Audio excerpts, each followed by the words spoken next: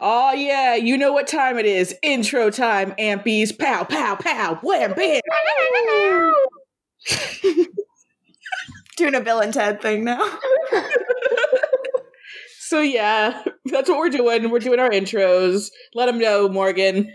Hello, gang. This episode will cover the episodes 3 and 4 of season 3 of The Vampire Diaries, The End of the Affair, and Disturbing Behavior. 303, The End of the Affair, is our big 1920s flashback episode. Everyone's going to be hot and in tails. I mean, it's introducing a certain someone we have not met before. Hope that you'll enjoy meeting this person. And 304, Disturbing Behavior, is not an episode I can easily summarize, so I'm going to have to read the IMDb one, which is really long. In Chicago, Catherine meets Stefan in front of a store. See, this thing goes from top to bottom. My scene synopsis. Yeah, it's just a full synopsis of the thing. I don't know, they start in Chicago. We're all dealing with the necklace. Caroline's dad's here. You know, you'll love it. Oh yeah, this is work. Oh, and at the end, Costa's like, "I brought you back to Mystic Falls because he knows something's wrong." Yes, I'm literally looking at my notes for the episode. I went back in my Vampire Diaries, and the first thing in all caps says, "You wore trousers so that today women could wear nothing." So Klaus is just throwing a little bit of feminism, sprinkling it on top of the app. Oh, this is the episode where Damon drops the hard G. Oh, wow. That's early in the season, isn't it? Wow. Yes. Yikes. My notes say all caps Gloria cool, all caps another thick braided belt. Quote, it's good to want things, end quote. Tyler and Caroline cute. Yes, they are. Mm-hmm. Look, guys, we recorded this a long time ago. Cannot remember. I do remember that hard G, though. That is in the brain. That one's hard to forget. And you guys can find out about the hard G in the episode because we talk about it. Yes, enjoy a conversation about queer representation in the first 3 seasons of The Vampire Diaries. Which is longer than you think it would be, given that there's not much to go over. I mean, you literally listened to the premiere where we're like, well, those two are lesbians. They're dead now, but they're lesbians.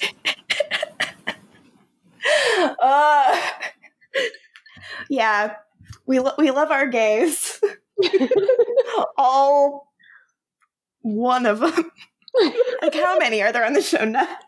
I mean, okay, so without spoiling, obviously. Mm-hmm. So 1, male. Mm-hmm. A pair, so that counts as 3. Mm-hmm. Not gay somehow. So still 3. Cruel to me. Another boy in season 6. Oh, that's that was my first one. Oh, my bad. So still 3. But yeah, so that was my number 1, so we're still at 3. Wow. And we're only counting Vampire Diaries also. Yeah. Yeah, that was 2 and 3. And then Dad. Wow. That's and Dad, yeah, that's 4. I forgot about Billy the Kid already. 4 whole gay characters. You're welcome. I mean, that's 1 every 2 seasons. I will say that soon in our viewing, we will see some same-sex action, but I don't know how those characters identify. I am so ready for it, Morgan. I've been waiting. Oh my. We're getting there. Do we also, speaking of things that we want to do, read reviews? I like that. That sounds good.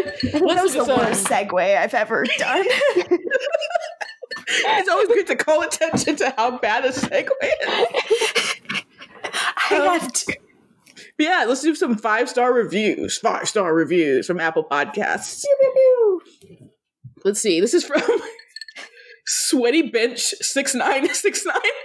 Hell yeah. I swear to you, this isn't me, but I mean, the title is "I Will Fight You," and then it continues. If you don't love this podcast, 5 stars. I love this person. Sweaty Bench 6969. The people really want us to keep the fighting like bit going, and I think we've kind of like dropped off on it, but they love that one. I bet we'll get fighty again. I mean, Yeah. we're getting fighty in our season 4 recordings, but like we're so angry that we're not even focusing on the bits. Season 4 is a little bit of a dark time. I fear that we're gonna have to like edit it and like add in like air horn noises and like. Well, we do have a fun bit that we love, which is the and everything bit. Yeah, that's great. That's fun for you guys. Yeah, that's what I said. We love. Yes, we have, don't worry, listeners, we have another bit where we really just alienate Jill completely for not having seen the show before. It's my favorite kind of bit. Mine too. No, it's not. I like the bits Jill can do too. This is from R.I.P. Kendra, sad face. I agree, R.I.P. Kendra. Fucking death by nail. It's wrong. Offensive. It's just wrong. The title is Amazing. Penny Hearts. It could be amazing, but I think it's supposed to be amazing, so I'm gonna just... Or it could like be amazing. like the Click novels, which is how Massey Block speaks in the Click. For any of you guys listening to Girls Like Us Pod. Because I am. The host's knowledge of all things WB and CW is absolutely fascinating. The breakdowns of each episode is so on point. This podcast is clever, charming, and hella sexy. Ooh. Thank you. Keep it up, ladies. Side note, The Adventures of Ricky and Damo is the buddy comedy I didn't know I wanted, but is now a necessity in my life. Y'all seem to know some peeps. Make it happen. That's funny. Me walking into Warner Brothers Television and demanding they greenlight Adventures of Ricky and Damo, and they're like, "Oh, Morgan? Of course, come right away." Look at Ian in his hat right on the horn. Please. And this is an email from Anissa, which is a No Jill's Allowed spoilers email, so we won't read all of that yet. Thank you. Thank you for also saying no Jill's allowed. That is the official terminology. But at the end, Anissa leaves a 5-star review for us, which is, Dear Diary, today will be different, because today I will write a review for the Vampire Diaries. A podcast that brings me infinite, much-needed joy in this 2020 hell dimension. With Jill's rankings that never fail to put Tyler at number 1, and unabashed horniness, and hatred of Jeremy, and love of Bonnie and Caroline, and just genuine love for one of my favorite shows, mixed with very valid criticism, they get it. I also love the pace of 2 episodes per week, which works very well for a show that burns through so much plot. Seriously, y'all rock. Thank you. Oh, Anissa. Aww, Thank you so much. Right? That's so sweet. People are too nice to us. Don't they know we're dumb?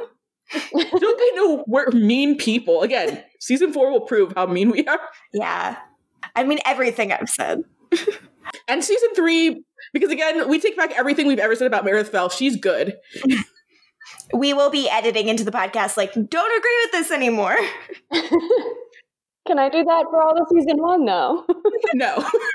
I'm going to put a trigger warning on every episode where we speak negatively about Meredith Fell at the beginning. I'm going to be like, and just like a content warning for some of you guys, there's some negative speech about Meredith Fell. And I just want to say, while we said it, we don't stand by it. We don't stand by it. And you were the meanest about Meredith Fell. Actually, Morgan. Only because she seems like she's a shitty a great friend. Great friend, confidant, someone you would want around. When Yep. A valued adult. Oh, God, yes. I really fucking do. That's why I was so fucking excited to see Liz Forbes in these episodes. She was like, yes, throw the book at him. I felt relieved. I felt safe, which you need in a fucking scene. Sorry.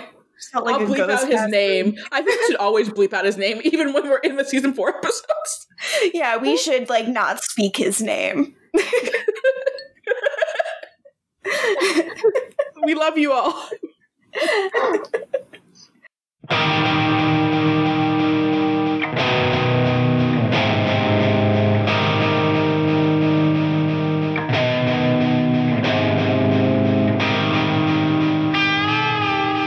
Hello, and welcome to the Empire Diaries. We know the risk, but we have the podcast. I'm Latoya Ferguson, one of your co-hosts. I'm Morgan Ludich. And I'm Jill Dayfield.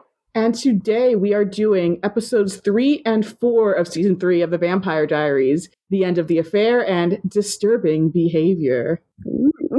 We're still early in season 3. Mr. Ian's hair is still not good. But there's some fun to be had in these episodes. And so, Jill, I gotta get your opinion on them before we continue. Guys, I'm gonna disappoint you. No!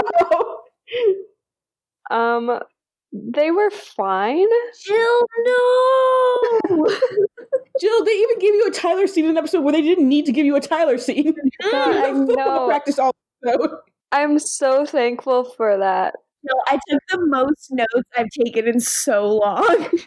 I had literally nothing to say in the chat. I felt like I was silent. I saw it. I was worried. I mean, they were fine, in my opinion. Okay.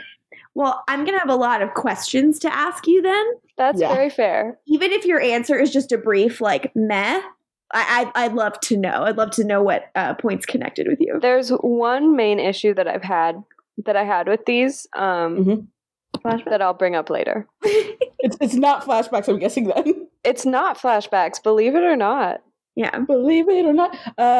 You're gonna bring that up later? Because I do have a major issue with it, these episodes. Why not just talk about your global issues then? Yeah, what's your issue, Jill? Okay, so my main issue, basically, is that we had this whole season leading up to Big Bad Klaus, and now suddenly there's someone that Klaus is running from, and I was like, you guys, we just had this plot line. Well, you have to, I guess, have a reason to explain why Joseph Morgan is a series regular now, because Joseph Morgan is a series regular now. Yeah.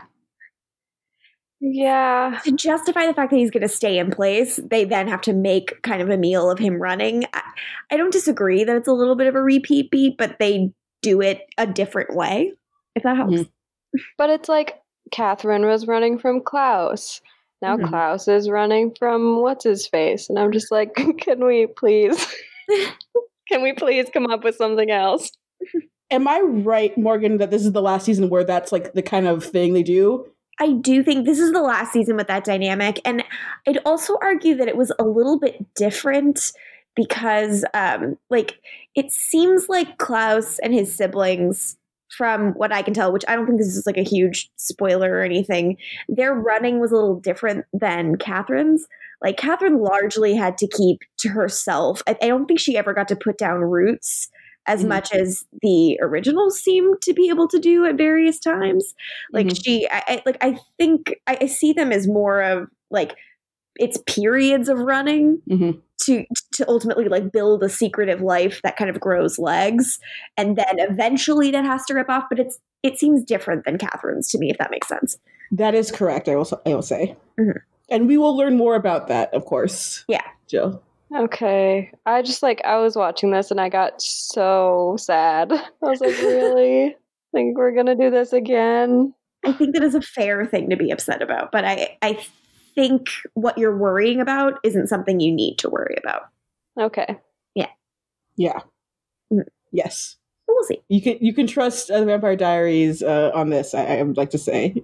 I hope so. They're good at knowing how to do the same thing more than once, you know? Like, and I don't mean that in like their repetitive way. I mean, like through variation, they're never repetitive. Does that make sense?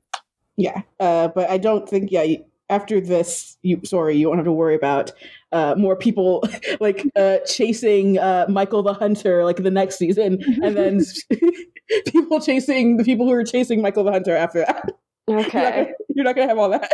Oh my We're not god. gonna finally run into the worst runner ever, worst hunter ever in the final season. It was the final person that last season's antagonist was running from. They're really bad at looking.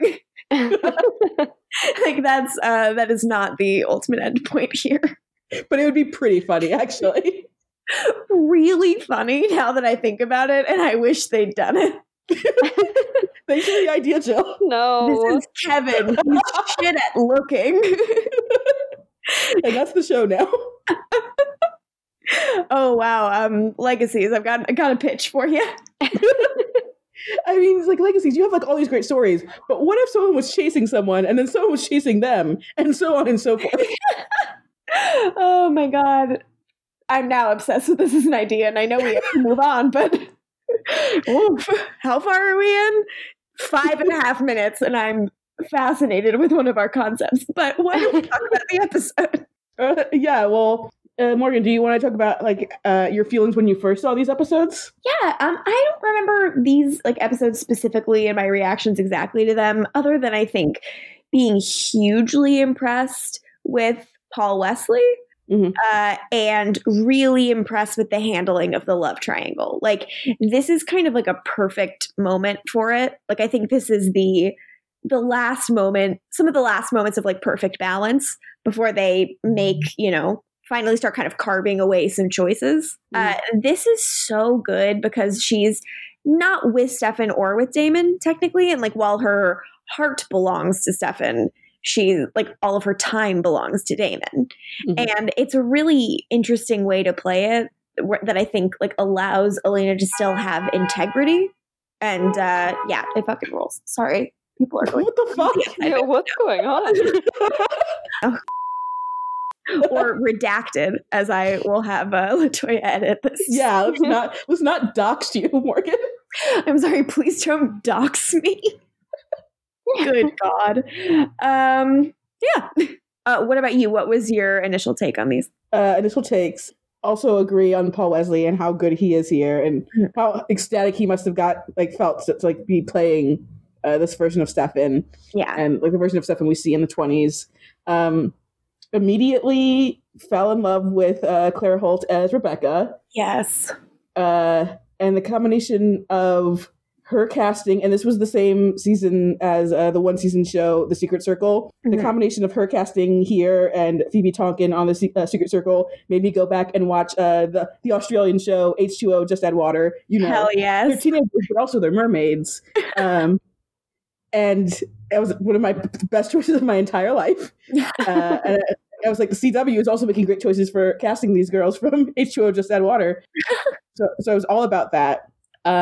Let's see. Fuck Bill Forbes. That was definitely a feeling I had at the time and have now. And I guess we can talk about it in the episode. How Vampire Diaries handles its little analogy it's trying to make with homosexuality and homophobia and vampirism. Yeah, we're gonna have to talk about that because what the fuck? Because that's my main problem. It's really odd. Yeah, it works because Candice Accola is so good. Yeah, but, holy shit. It's something I honestly did not put together the first time I watched this, possibly because I was still very much under the illusion I was straight. So it's really weird to see it now. Yeah, it's as you pointed out in the chat, you didn't like the way Damon said gay, and I agree. He all I could think of was the "It's Always Sunny" conversation about whether or not the word Jew is bad to say, and they're like, well, it's all about how you say it. You don't want to drop a hard J. Yeah, I was gonna say he dropped a hard G. Damon dropped a hard G. Yikes.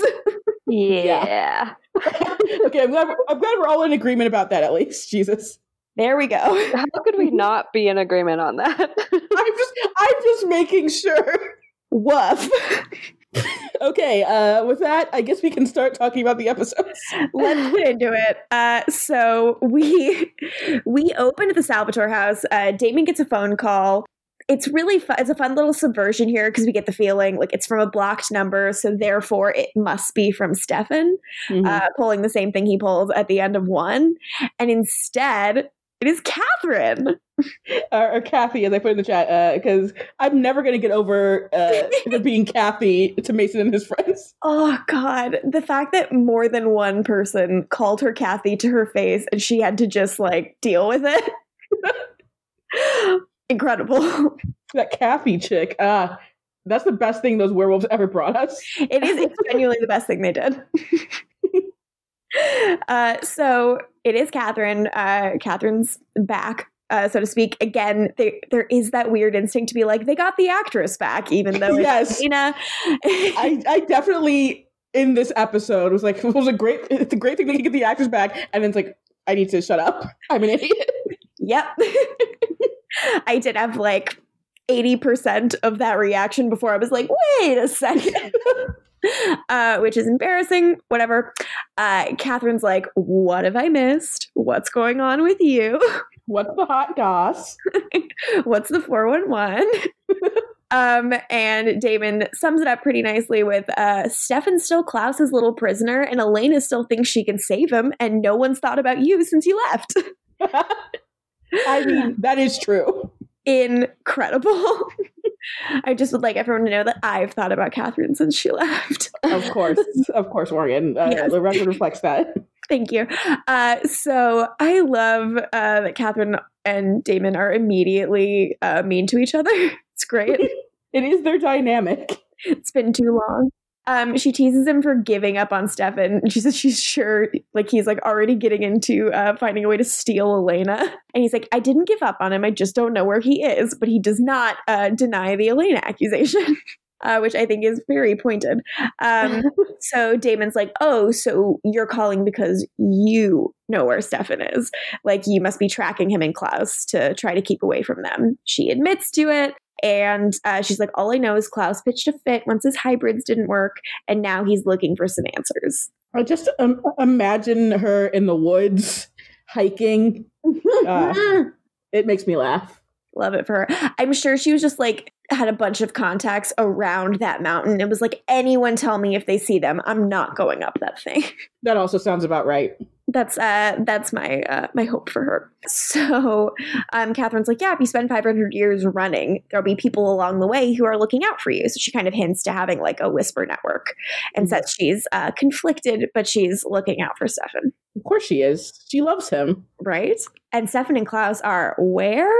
The Windy City. Windy City. Chi-Town.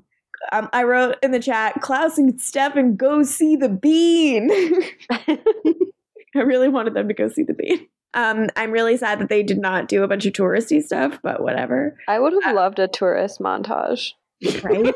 It would have made me so happy.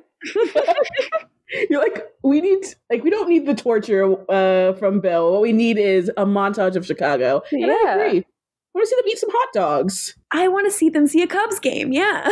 Go to Wrigley. God, Stefan watching baseball. Klaus watching baseball. I see. This is the best scene ever. And we were deprived. We got that. We need that. We need more people chasing each other. Mm-hmm. Like, we're booking this on the fly and we're killing it. Oh, yeah. So Klaus says, we're back in Chicago. Does it bring back memories of like the good old Ripper days? And Stefan's like, no, I blacked out most of that time. It's just a lot of blood and partying. And Klaus says, well, that's a shame because the details are what make it legend. I'm like, calm down. Klaus is such a dweeb. I love him. He's such a fucking theater kid. And I'm like, calm down. I mean, I love it, the story, because it's fun to watch, but like, he didn't need to tell the whole story. He'd be like, remember, he could have said that at the top. He was like, no, I love telling a story. It's like, again, it's Klaus's Nick Miller when Winston's like, I'll tell the story, and then he interrupts him and is like, no. That is Klaus in this episode, and that's your first New Girl reference of the week. So we flash back to 1920s Chicago. Oh yeah, it fucking rules. Jill, do you have anything global you want to offer us on the 1920s flashbacks, and if you like them more than being in 1864 or anything like that? Still not a fan of flashbacks. I think they were fine. I was pretty indifferent about them. That's an improvement. Yeah. I still wouldn't say that I enjoyed them, but I was, Just along for the ride. Fair enough. How'd you feel about the look of it? I feel like it definitely looks better than like the bluish 1864. It looks a lot better. Yeah, I liked the saturations and stuff. It's so red. So, according to Klaus, the Ripper of Monterey got lonely, so he escaped to the city for comfort. He's in Chicago during Prohibition. He, makes out with a lady in a car and drinks all her blood, and gets out of the car and like wipes his mouth and is wearing a tux. Hello. It's hot. It's very hot. Some would say it's hot. And he enters this bar that is like this super pretty, as I said, very red bar with a lot of like dim, sexy lighting. And there is a gal singing named Gloria. She seems dope. She seems to like Stefan, and he tells her to save him a dance. And I'm like, yes, Stefan's proving he's never been racist. Not once, not ever. So he's about to grab a glass of champagne, but a lady takes it before him, and we meet Rebecca. Yes, we do. We meet her, and she licks Stefan's mouth, and it's the first thing she does. God bless her. And she whispers in his ear, like, be careful, Mr. Salvatore, you're still wearing your date. Jesus. So hot. And then Jill said something that offended us. I'm so sorry. I ended up really liking her. I'm so sorry. Jill, would you like to tell the good people who listen to this podcast what you said? I said, who is this Allison Pill knockoff? And then we both yelled, she is my wife. To be fair, she does kind of look like Allison Pill. I kind of see it now that you said it, but like, she is my wife. Show some respect. So, she immediately rules. And Stefan's like, who are you? And she like does a sexy like, shh, and like gets out of there. Dope as hell. So Klaus is like, yeah, Chicago, it was magical. What we now know he's saying subtextually is, wasn't it cool? My sister wanted to fuck you. Oh God, I cannot wait to talk more in general in this episode, in future episodes, about Klaus's weird psychosexual thing with Rebecca. I want to talk about it almost exclusively because it's insane. And in watching this episode, I remembered how crazy it is every other time. And I was like, surely like they developed into it as they kind of like discovered this dynamic between the two. No, they've wanted to fuck the whole time. He has wanted to fuck her the whole time. Yes, that's what it is. He wants to fuck her. She not so much with him. Oh yeah, no, she has no interest. She loves him though.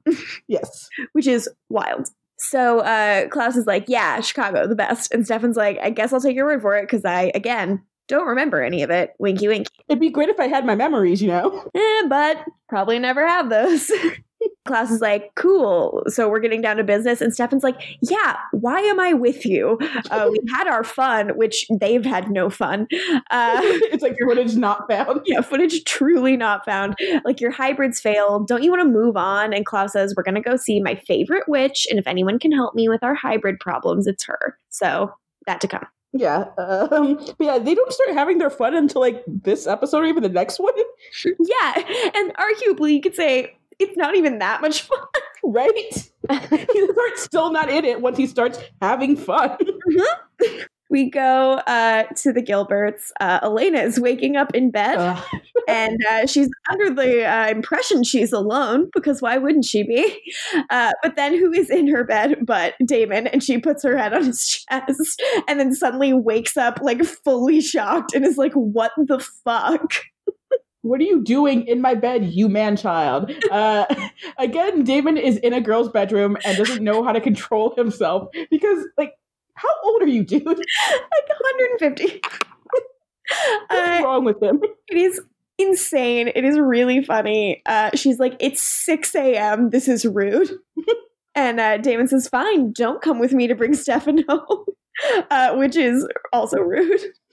So she's like, what the fuck are you talking about? And Damon's like, he's in Chicago. And he won't tell her how he knows. He says it came to him in a dream.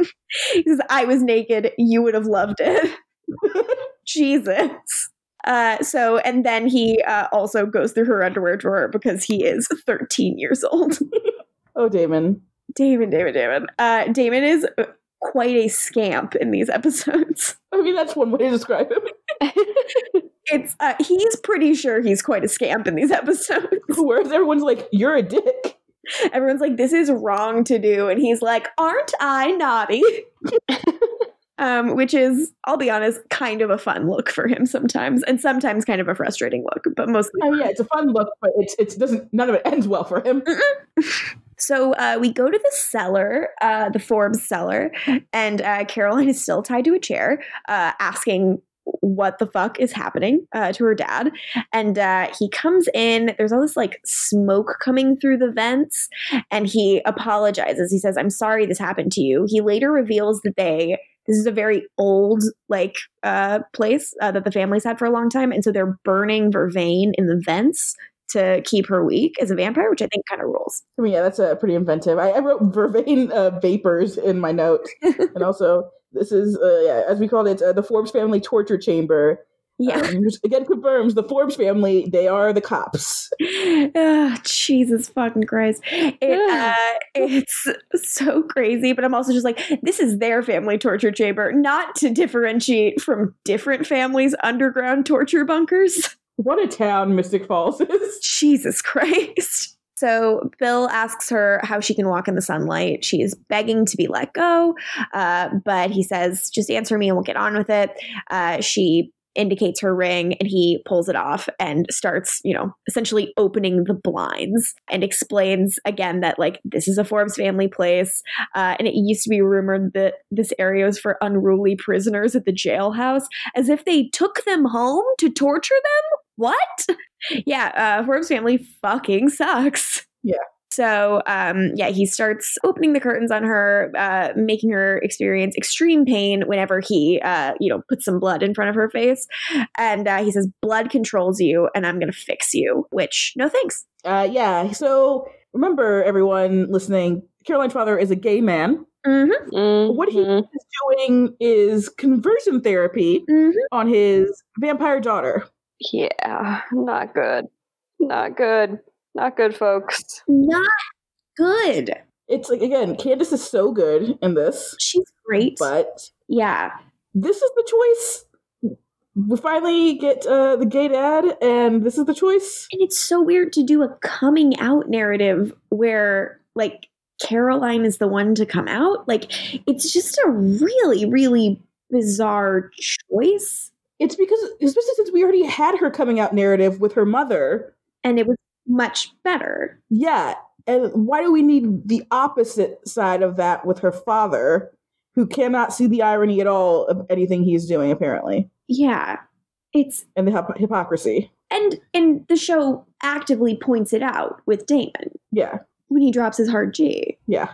And it's weird that they know it, want to acknowledge it, and are telling this story, because it's really weird to do coming out narratives that aren't about coming out. Like, it's not it's not like we're not allowed to talk about queer characters anymore, and it's not like other shows weren't doing it. So it's just really strange. It's like Jeff Davis said something about Teen Wolf a lot of the time, where like Teen Wolf is also like a coming out metaphor about a straight kid, and I'm like, why isn't he gay then? Oh yeah. I mean, I'm surprised it goes this long to mention Jeff Davis. Yeah. Sorry to brought the mood down. That's because every time we bring up Teen Wolf, I'm like, let's not talk about Teen Wolf. Sorry. It's just like, I mean, and that is obviously like a very much like a post Vampire Diaries show. Like, even though I think, they had some overlap, like it's more of a reaction to it. Yeah. In terms of like the marketplace it was sold into. But, yeah, like, I mean, what other shows are on right now? Like Gossip Girl, like, would have an occasional gay character. What were the Vampire Diaries' other contemporaries on TV right now? 2011, like Ringer. I mean, that did have secret lesbians, for which we are all appreciative. Like, did Ringer have gays? I only watched the pilot. Yeah, surprise lesbians. It was a twist. Oh, fun. Heart of Dixie. 90210. Yes, they actually had a very good coming out story with Trevor Donovan's character. As much as Trevor Donovan is a psychopath on Twitter, he had a good storyline in 90210. Secret Circle, Nikita, and obviously Supernatural. Mm-hmm. Supernatural has like one canonical gay, and it's Felicia Day, right? Yeah. Cool. we've discussed enough of the queer landscape. It seems like we were far enough along that this wasn't quite enough. Yeah, basically. Yeah, so now we're in Damon's car. Damon and Elena are in road trip mode, which, as we've established, is a very good mode for them. Mm-hmm. Damon is making fun of her and her necklace, and she's like, I hope we find him, because it would suck if the last thing we had of his was that shitty necklace. And she says, it's an antique, Damon, like you. I love them. If only she knew how antique it was. Between the last episode we recorded and this one, I was thinking about it, and I was like, Damon and Elena are best when they're both acting like they're 12 years old.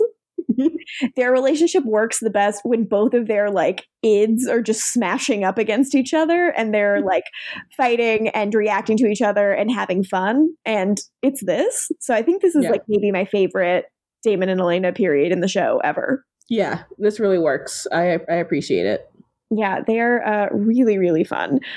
He gives her one of Stefan's old vampire diaries. After he reads it while driving. He does. It's crazy. Like, in terms of how much reflexes and awareness he has, like, in Twilight, they play vampires as, like, weird gods who can see the code in the Matrix. So Edward Cullen can 100% read a book while driving. But I don't know if Damon is pitched to have the same abilities, so it is very weird to see him do that. Yeah. But Elena insists that she's seen Stefan in his darkest periods, so she can handle it. Girl, you have not. I love how 18 years old Elena is here. She's like, I've seen a lot of things, okay? Yes, girl, you have seen a lot of things, but you have not seen Stefan at his worst. Yeah. So Damon's like, oh, cool, you've seen a lot of things. Here's one from March 12th of 1922. I've blacked out days. I wake up in strangers' blood, in places I don't recognize, with women I don't remember. Proving his point that maybe it's a little wilder than she might admit to herself. Makes a joke about not believing that Stefan's not a virgin. And Elena does not want to hear this anymore, so he tells her to tell him if she sees a Florida plate. And we go back to the 20s. Mm-hmm. And Stefan and Rebecca have like a little fight because he and his boys are carousing too loudly. Stefan has boys, you guys. Stefan's boys. I was yelling. Yeah, he's hanging out with a couple rowdy boys. And Rebecca gets really mad, and she like runs up to him, and Stefan is like so charmed by her, even though he's being like a huge scoundrel. And he's like, are you ever going to tell me your name? And she's like, sure, when you earn it. Hot. And it's very hot. They're really hot together. When he says, I'm so sorry, sweetheart, are we offending you? I'm like, Jesus Christ. It's the worst because it's like very patronizing and sexist. but it's also real hot. We're the worst. We are very bad. We purely only enjoy Stefan at his absolute worst. It's not only, but really enjoy Stefan as his absolute worst. It's so good. The thing is, he wasn't bad enough for me. I wanted more. Wow. Is it at this moment or in this entire episode where you're like, he's just not bad enough? No, this moment. Okay. He was just being rowdy with his boys at this moment. Yeah, he was like your regular frat bro. Too Tyler-y for you? What? Not Tyler-y enough. Not Tyler enough. Fair enough. Although I could actually also imagine Trevino like doing the same scene, and it'd be really cool and hot. Yeah. Yes, I would. Strong agree. It'd be very cool and hot. I write about TV for a living. And you write about how hot and cool it is. So back to present day, Klaus and Stefan are sitting at the empty bar, and Klaus is like, yeah, it looks familiar, doesn't it? And Stefan is like, oh, wow, I can't believe this place is still here. And he kind of seems like he's maybe perking up a little bit, like something is like nostalgic in a pleasant way for him, which is new for old Steve. Yeah. And again, Klaus is not just like giving him the information he needs, not like remember. So Stefan's still like, well, I don't remember anything else, but he does remember Gloria, the singer. Yeah. So Gloria comes in. She has aged, but not the appropriate like 80 years it should have been. And Stefan's like, holy shit, shouldn't you be? And she's like, yeah, old and dead, but if I die, who's gonna run this place, huh? Which is like so like old 20s movie of her, which rules. Yeah. She says it's because she's a witch. It's a little bit of some herbs. I'm like, she's into herbs because herbs was something that was important to her in the second episode too. She does, yeah, she does really hit home the herbs. But yeah, it's really cool. She's managed to like slow her aging process down, which is very cool. And she also owns the place now, which good for her. Yes, very good for her. And now it's called Gloria's. Good. As it should be. Yeah. Klaus tells her she looks really hot. And he is like, I'm not interested in you charming me. I know you're here to make more hybrids. And he's like, so what am I doing wrong? I broke the curse. And Stefan's like, you sure did. I loved when you broke the curse and how broke because he's very smooth. And Gloria's like, well, obviously you did something wrong. Every spell is a loophole, but that curse is old. To figure it out, we'd have to contact the witch who created it. Mm-hmm. Yikes. Klaus says that's kind of hard because that was the original witch and she's dead. Whoops. Yikes. So Gloria's like, yeah, I'm aware, but for me to contact her, I will need Rebecca's help. Ooh. Dun, dun. So Stefan sees a photo on the wall that he pulls off, and Klaus is like, Rebecca's preoccupied. Next. And Gloria's like, no, next. It's Rebecca. I need Rebecca. And then Stefan is like, what the fuck is this photo? And it turns out he has a photo of him and Klaus, like arm in arm. Being buddies. Yeah. Being bros. And Klaus's response, of course, is that Chicago's a magical place. And I'm like, Jesus, you are extra. I mean, but Morgan, Chicago is a magical place. I haven't been, but I hear the bean's great. I'm gonna fight the bean when this is all over. So then we go over to a voicemail that Liz is leaving Caroline. She's like, hey, it's me. Like, I haven't seen you in a while. I remember we're supposed to like have lunch so you could tell me not to work so hard. And that is really concerning, but luckily Tyler is on the case. Phew. Detective Tyler on the case, Jill. My man. I think he was a Forbes with all that detective work he does. Some more government work. He has to be the mayor. You're so right. Oh my god. So then we're back in the cellar. We're back doing the torture. And Caroline is begging for the torture to stop, and she like says that she doesn't hurt anyone, and she swears she can handle all the urges.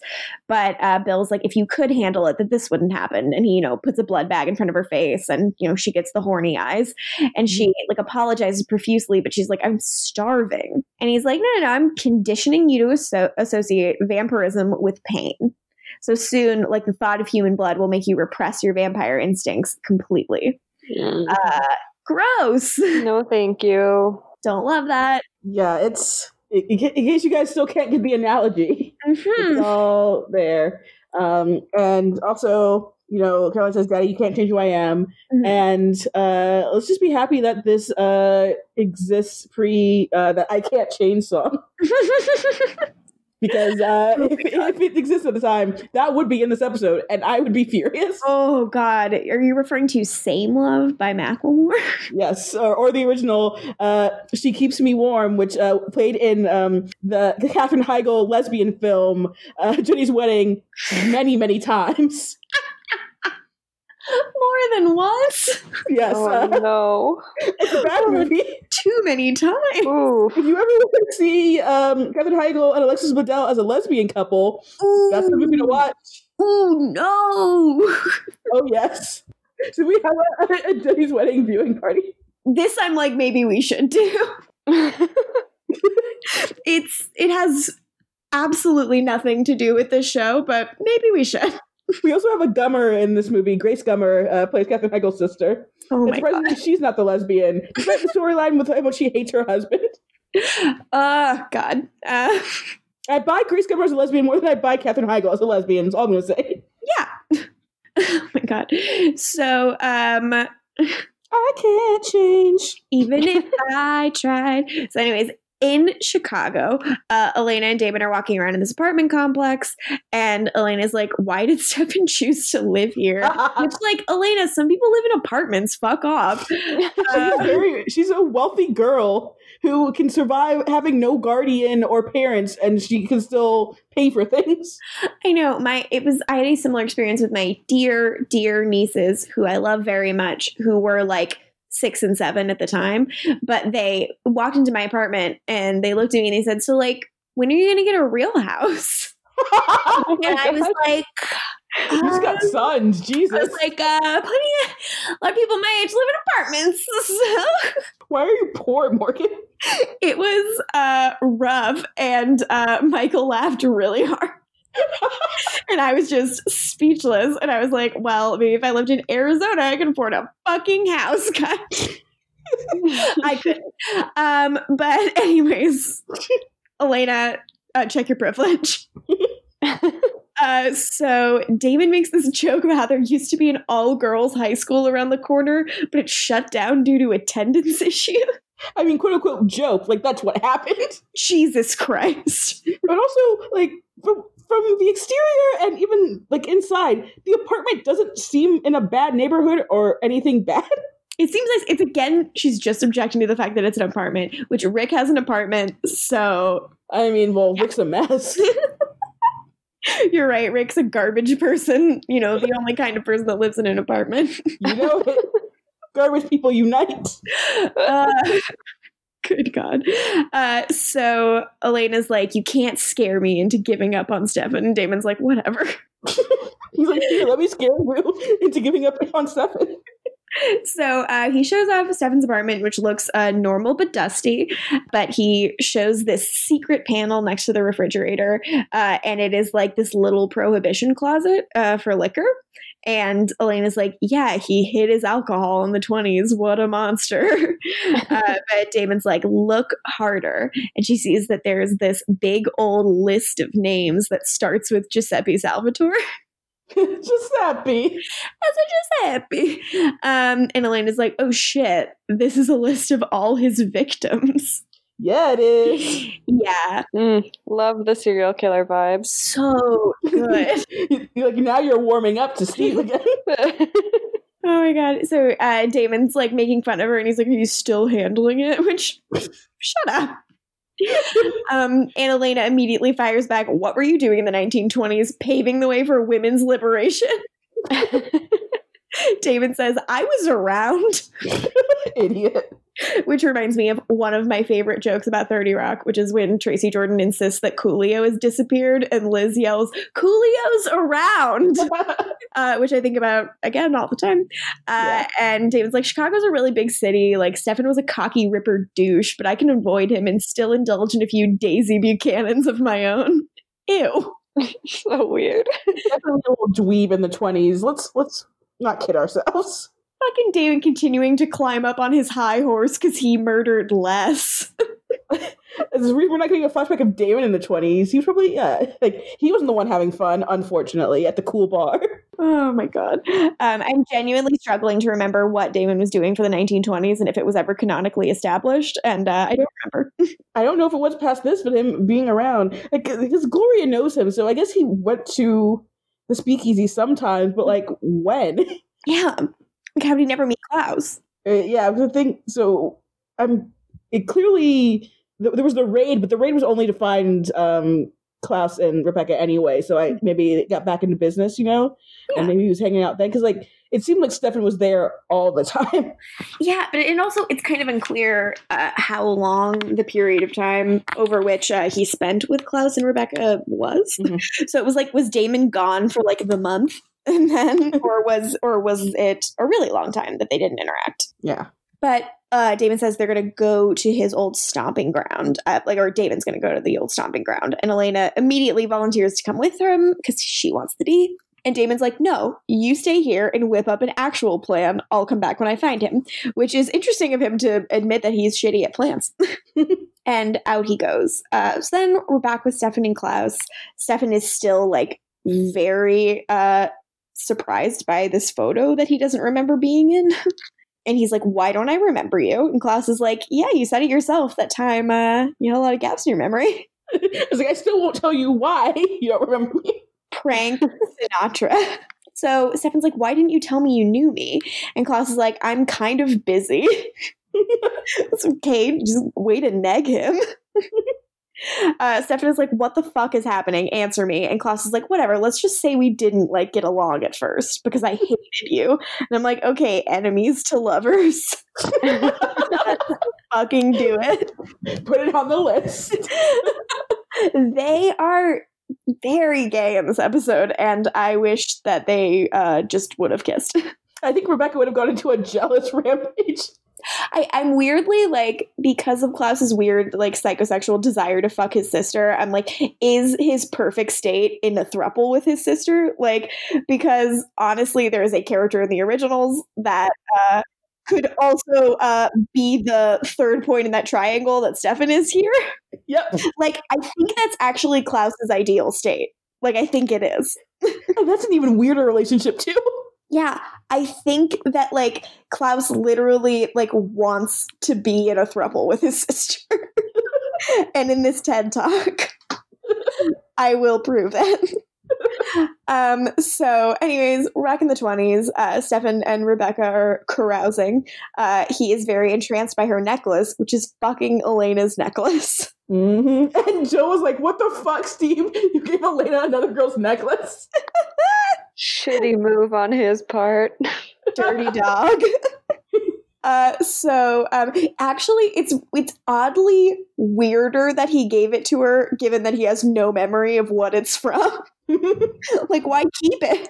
He's just like, oh, this old ass necklace is appearing in my pocket. Like, Let me keep it for years and years. Kind of a dope necklace to hang on to for almost a century. He finds on the floor. He's like, well, this seems cool. I should keep this just in case. Fucking Stefan carrying that necklace in his hope chest for 80 years. These boys are weird. I love that. So Rebecca's like, oh, this old thing? A witch gave it to me. It's supposed to be magical. And Stefan is eating out of the palm of her hand. He's like, is it magical? And she's like, well, it brought me love, didn't it? Dang, they're cute. They are, and I just wanted to see them fuck on a table. They are real hot. So Klaus arrives and he's like, hey, Rebecca, we're leaving. Don't fuck this dude. And Rebecca's like, don't grab me, please. Which is a recurring theme. Yeah. That's the Rebecca I know. That's the Rebecca I know and love. Stefan's like, who the fuck is this dude who wants to fuck you? And Rebecca's like, don't, he'll kill you. Which, again, this, like the 20s was a perfect time to pick. They could have picked, like any time, but the 20s is perfect for this because it does feel like an old silent movie with lots of, like, secret drinking and stuff like that. What's better for a vampire thing? Why aren't there more prohibition vampires? Feels like a good metaphor. I don't know. I'm not angry about it. I'm just wondering. I mean, yeah, we need more prohibition vampires. We need more Renaissance vampires, as we've discussed. Yes. A friend of mine pointed out that Underworld does kind of have Renaissance vampires, and I feel bad for forgetting. Aw. But it's okay. So anyways, Klaus is like, oh, this is the famous Stefan. And I was like, are you going to give another speech about him? But he is not. He just says, you're right. He does have funny hair. Which is mean. And Rebecca's like, whatever, if you want to go, then go. I'm not your girlfriend. And he says, no, you're my sister.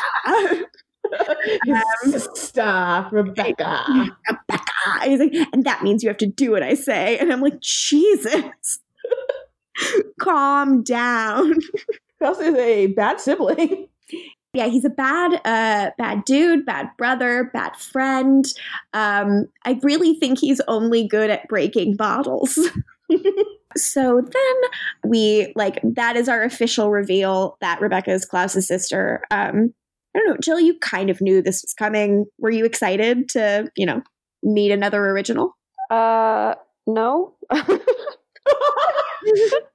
Thank you for being honest. Yeah. I mean, I Yeah, she ended up being really cool, but at first I was like, okay, here we go. You're like, all right, the third one. Yep. You're excited to see like original Smurfette. There's one girl. we got the reference, Morgan. Oh, thank you guys. But yeah, I love Rebecca. I think she's great. I wish, looking back, I wish they'd had another sister. I think that would have been nice. Okay. So anyways, we go back to present day Chicago, and Stefan's like, oh, so I knew another original vampire. And why can't I remember this? Yeah. And Klaus is like, if you can't handle it, then don't ask. And I'm like, Jesus, Klaus. Calm down. And Stefan opens a coffin, and there is Rebecca lying daggered. She looks very gray, and she's wearing like a flapper dress. So hint, hint. Klaus, touches his sister's face while she sleeps. Much like Jeremy Gilbert, Klaus does not know how to touch his sister. And Stefan's like, well, I don't recognize her. And Klaus says, don't tell her that. Rebecca's temper's worse than mine. And he undaggers her, which is fun. Yeah, that's our first line of Klaus also bitching about how Rebecca is such a whiny brat. It's really funny, and I do want to talk about that later in the scene where she gets pissy about it, because I think it's such good sibling stuff. Yeah. But also, like, dude, you are the original whiny brat. Yes! You truly cannot get on anyone's case about it. Seriously. So Klaus says, as we're transitioning back to the 20s, that he learned some of his favorite tricks from Stefan, which is interesting. So back in the 20s, we're sitting at the bar. I can't remember if it's this scene specifically, but the boys both have vests in various scenes. And I gotta say, loved the vests. Yeah, you were all about the best, and you're like, is Vicky here?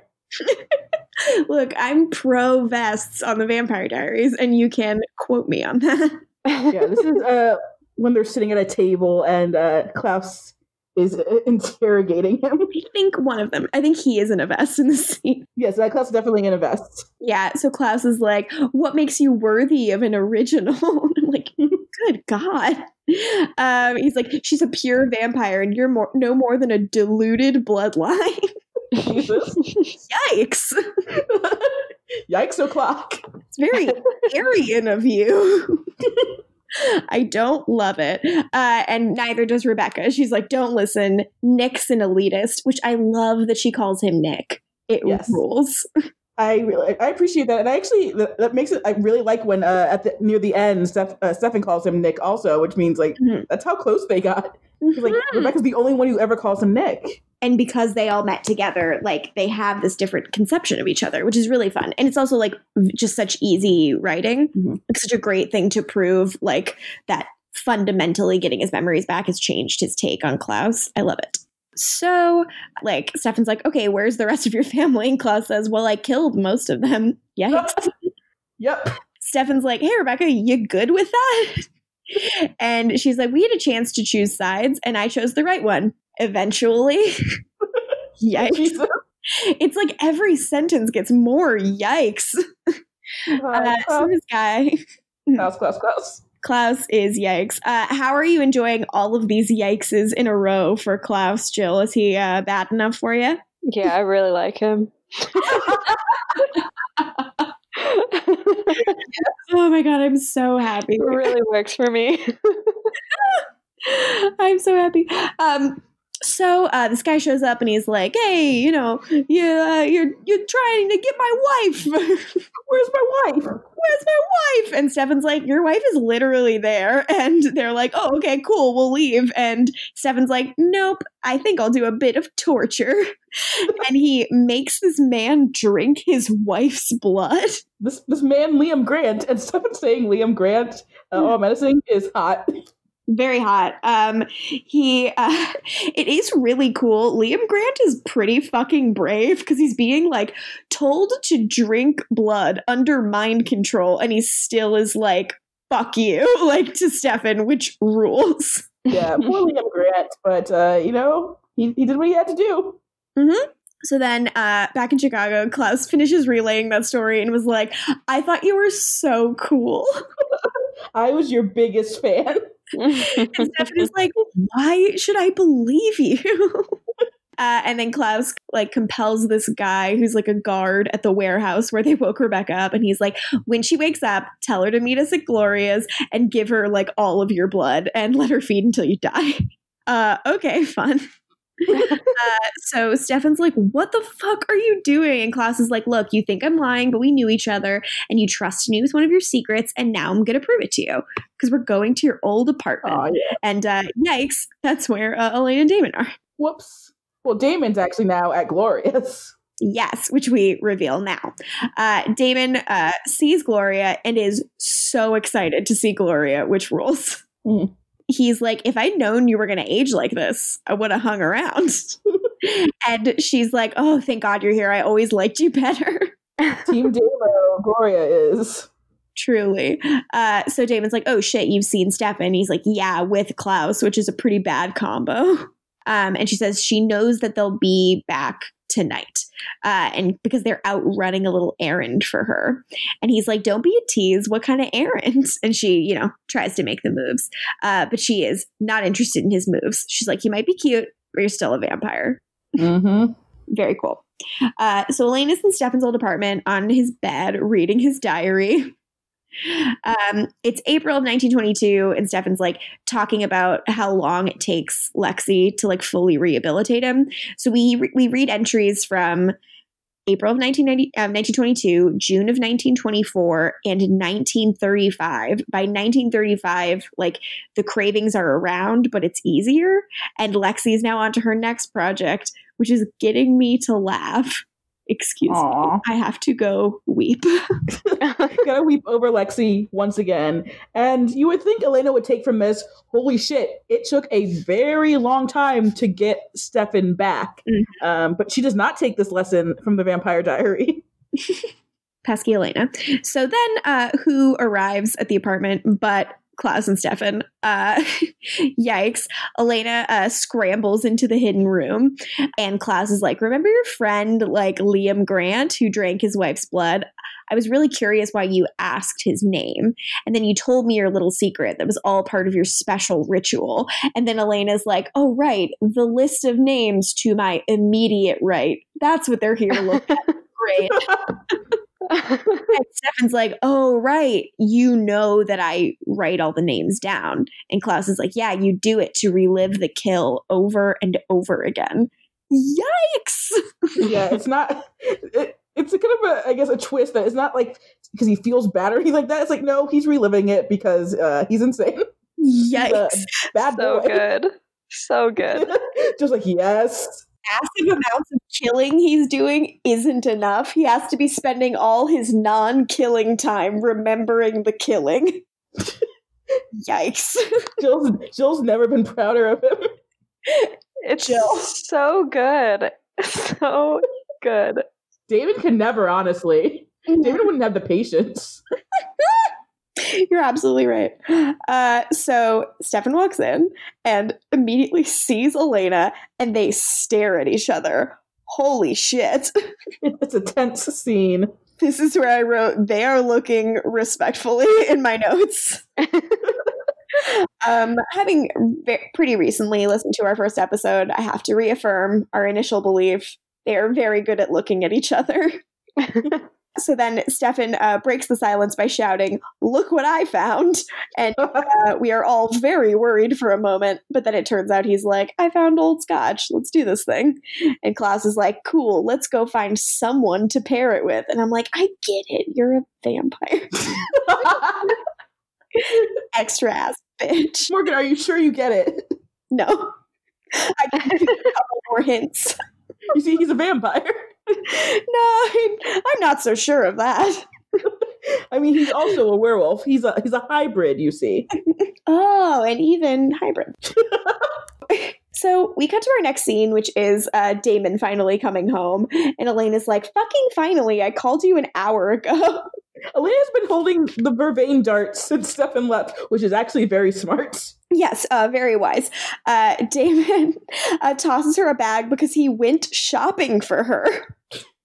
Excuse me? He spent an hour shopping for Elena. We're gonna need to talk about this when we talk about her outfit. So Elena's like, what the fuck? I told you that I was practically discovered by Klaus, and you're worried about what I'm wearing? And Damon fires right back with like, I had an hour where I like freaked the fuck out. And I processed it, and now I'm here, and I can't talk about it. Yikes, we are talking about a very extreme level of emotions here. He must really like her. Nah, that's crazy talk. Mm-hmm. So Elena's like, oh, okay, yeah. And he does like, he like immediately gets more earnest and is like, are you all right? And she's like, yeah, I'm fine. He's like, okay, good, cool, because I don't care what either. Get dressed. You're all road trippy and gross. That classic good Salvatore lying. So Elena's like, you know where he's going to be. And Damon's like, yeah, he's going to be with Klaus, so I'll distract Klaus and you'll deal with Stefan. I'm probably only going to be able to get you like 5 minutes, but please tell me you can do it. And Elena is very confident in herself. She says she can. Oh, girl, you are wrong. Yeah. Buckle in, baby. No, did you think that Elena would be able to get through to Stefan at all? No, I've been waiting for him to threaten her for a while now. I know. You are a warped woman, Jill. Listen, I don't encourage this in my real life, but when I'm watching something, I need the drama. You have written in the chat in all caps, he needs to threaten her. and I cackled. It was one of the most Jill takes. You were like, it's the only way she'll understand. It is. I don't disagree. I love it. And you're correct. Yeah, stop booing me. I'm right. Since you are not a landlord, I will allow you to say that. So then we go to Gloria's, and she's like, okay, cool, where's Rebecca? Remember that I asked for her? And Klaus is like, now you calm down. She's gonna come here. And then he's kind of looking over at Stefan, who's moping, and he's like, come on, I thought you loved Chicago. Like, it's magical. It's magical. And Stefan's like, look, you just told me that you wanted to be my friend because you liked the way I tortured. No thanks. And Klaus is like, well, that was only half of it. And Stefan's like, what was the other half? He's like, the other half is that you used to want to be my wingman. Mm-hmm. Which kind of rules. So we go to the 20s. Klaus and Stefan are drinking in the corner, and Stefan is like in the middle of a rant, and he's like, here's the thing, they're jealous. Your family wants you dead because they can never be what you are. And Klaus is like, be like, what, like an abomination? And Stefan's like, no, a king. Stefan is like coked up right now. He's coked up right now, but also boy corner. This is boy corner. This is 100% boy corner. They are in boy corner.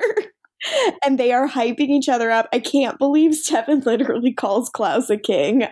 Incredible. They're also like, it's boy corner and orphans corner. They bond over being orphans. And then here's the third thing they bond over: their shared interests. Klaus is like, so my sister likes you. And he's like, but like, she doesn't do anything half speed, and that includes falling in love. So be careful because bitches be crazy. Mm-hmm.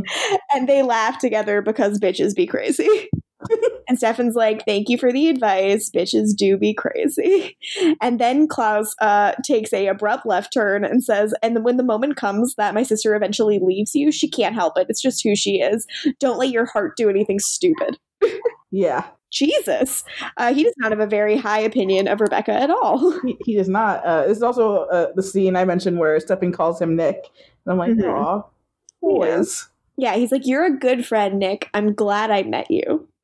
Aw, it's sweet, even though they're both monsters. I know. So in the present day, Klaus and Stefan toast to friendship. And Stefan clearly kind of like doesn't know how to feel and how much to believe. So then we go back to the cellar, and Bill is doing some more torture. And he's like, hey, you know, when Carol Lockwood called and told me about you, I sat down and cried. Ugh. Again. Even if I try. So Caroline's like, I've learned to adapt. I don't need to be fixed. Like, there's nothing to fix. And Bill's like, look, I've always told you to try your best. I need you to try your best now and like resist your bloodlust. But she's like, I can't. I'm starving. And she just yells, like, you know, this isn't going to work. Mm-hmm. And he says, well, it has to work because it's the only option. Because if I don't save you, I have to kill you. No thanks. That is incorrect. Like, fuck off. And Caroline, you know, she apologizes. She says she's so sorry. And Bill's like, well, the sun's gone down, so maybe we can try again tomorrow. You don't want to hang out with your daughter, like, and maybe try to talk to her? You're just like, well, the torturing's over, so I gotta go. Piece of shit. So he can fuck right off. Then he leaves and is promptly held at gunpoint by Liz Forbes. Thank God. Thank God. Thank God for her being a gun girl. Yeah, and Bill's like, put the gun down, and she's like, no, I'm a gun girl. And he like implores his ex-wife to trust that he's doing the right thing. And he's like, let me do this, not because she's a monster, but because we love her. But instead, she whistles for her backup, Tyler. And Tyler runs down the stairs, and he opens the door to the cellar with a flourish. Yeah, it's a very dramatic door opening. And he rushes in and starts breaking Caroline's chains with his hands. And he gives her ring back, and he carries her out. Jill, thoughts? I love him so much. I love one man, and it is Tyler Lockwood. Amazing. And when he puts the ring on, he's like kind of kneeling. And I was like, oh, it's like a proposal. Yeah, I was wondering if you were going to address that part. Of course I would. That is what my dreams are made of. I'm glad you got that. So then Stefan's like, hey, so if we were best friends, why do I only remember you as the hybrid dick who sacrificed my girlfriend on an altar of fire? Pretty good question. And Klaus is like, well, that's because all good things must come to an end. Boo, boo, boo, boo, boo, boo, boo. Flashback. Thank you, Morgan. You're welcome. So Rebecca and Stefan are dancing, and they're cute as hell. And then the cute moment is ruined by, in addition to this cute moment, Klaus is watching them and smiling, and the throuple energy is strong. Yeah. But then he sees something, and he turns around, and then suddenly bullets are flying everywhere, and everybody's hiding. And Stefan realizes they're wooden bullets, which means whoever is firing this, like, knows there are vampires here. And Rebecca is very horrified because that means he's here. And this is when I sigh very loudly. Oh, yes. The chaser becomes the chased. Yeah, I'm sorry. So very fair criticism. Yeah. We'll see if you if you feel that the way they execute it is different enough. But Stefan's like, what the fuck? And Rebecca drops her necklace as she runs, and he's trying to crouch down and get it. But Klaus is like, look, I'm really sorry, but the fun has to end here. And he compels him to forget him and Rebecca until he says otherwise. You never knew us, Stefan. And he says, thank you. I had forgotten what it was like to have a brother. Aww. That's nice. That is nice. And I guess, like, it does make sense he would not bring Stefan along, because as much as he likes Stefan was clearly very impulsive and the worst person to bring along when you're running for your life. And what I appreciate is he clearly was like, he created this loophole within the compulsion where he's like, you're allowed to remember when I want you to. So like, I appreciate the idea that he's like, I'm going to try to come back for you because obviously this relationship's valuable to me. And I think that kind of rules. Yeah. I wonder if that is something Klaus has done with other vampires in other places, or if that's just what he did with Stefan. Even like more of like a working, like, base level alliance relationship that he might not want to rebuild. Like, I wonder if he does that. He's a, mysterious man. That's for sure. Also, I am the way that Klaus watches Stefan and Rebecca is insane. Yes, it is. It's like he watched Stephen R. McQueen's scenes with Nina Dobrev. He's like, I could do that, but more. It's insane because I'm just like, are Rebecca and Stefan just like porn for Klaus? Like, he treats them as if they exist for him, which is, I think, an interesting piece of the way Joseph Morgan plays this character in general, like as this like incredibly self-centered, like mythic being, where I think he assumes that people are conspiring against him because he assumes that everyone's thinking about him all the time. Yeah, exactly. So he's like, if you're thinking about me all the time, I'm too insecure to believe that you might like me. So therefore, I must believe you all hate me and are plotting against me. Yep. Which is such a weird complex to have. But is a really fascinating one that they explore with him. Yeah. But it's interesting to see him here because he's so at ease in these flashbacks, like with Stefan and Rebecca. Like it clearly was a really happy time for both of them, even if there were things about it that were very fucked up. Yeah. Which is interesting. It's good. Back in the present day, Stefan's like, oh shit, you compelled me to forget. And he's like, yeah, it was time for us to move on, and it was better to have a clean slate, which makes it clear that he is lying. So Stefan picks up on that immediately and is like, sounds like you're running from someone. And Klaus is like, nope, bye. And then who appears but Damon? And Stefan's like, fuck, I need another drink. A real drink. Whoa. We get it, you're a vampire. Then Stefan goes and talks to Damon outside, and Stefan's like, what the fuck are you doing? And Damon's like, what the fuck are you doing? You need to pick a lane. Are you good or bad? He is one to talk. I love that he's like, stay in your lane so that I can be bad.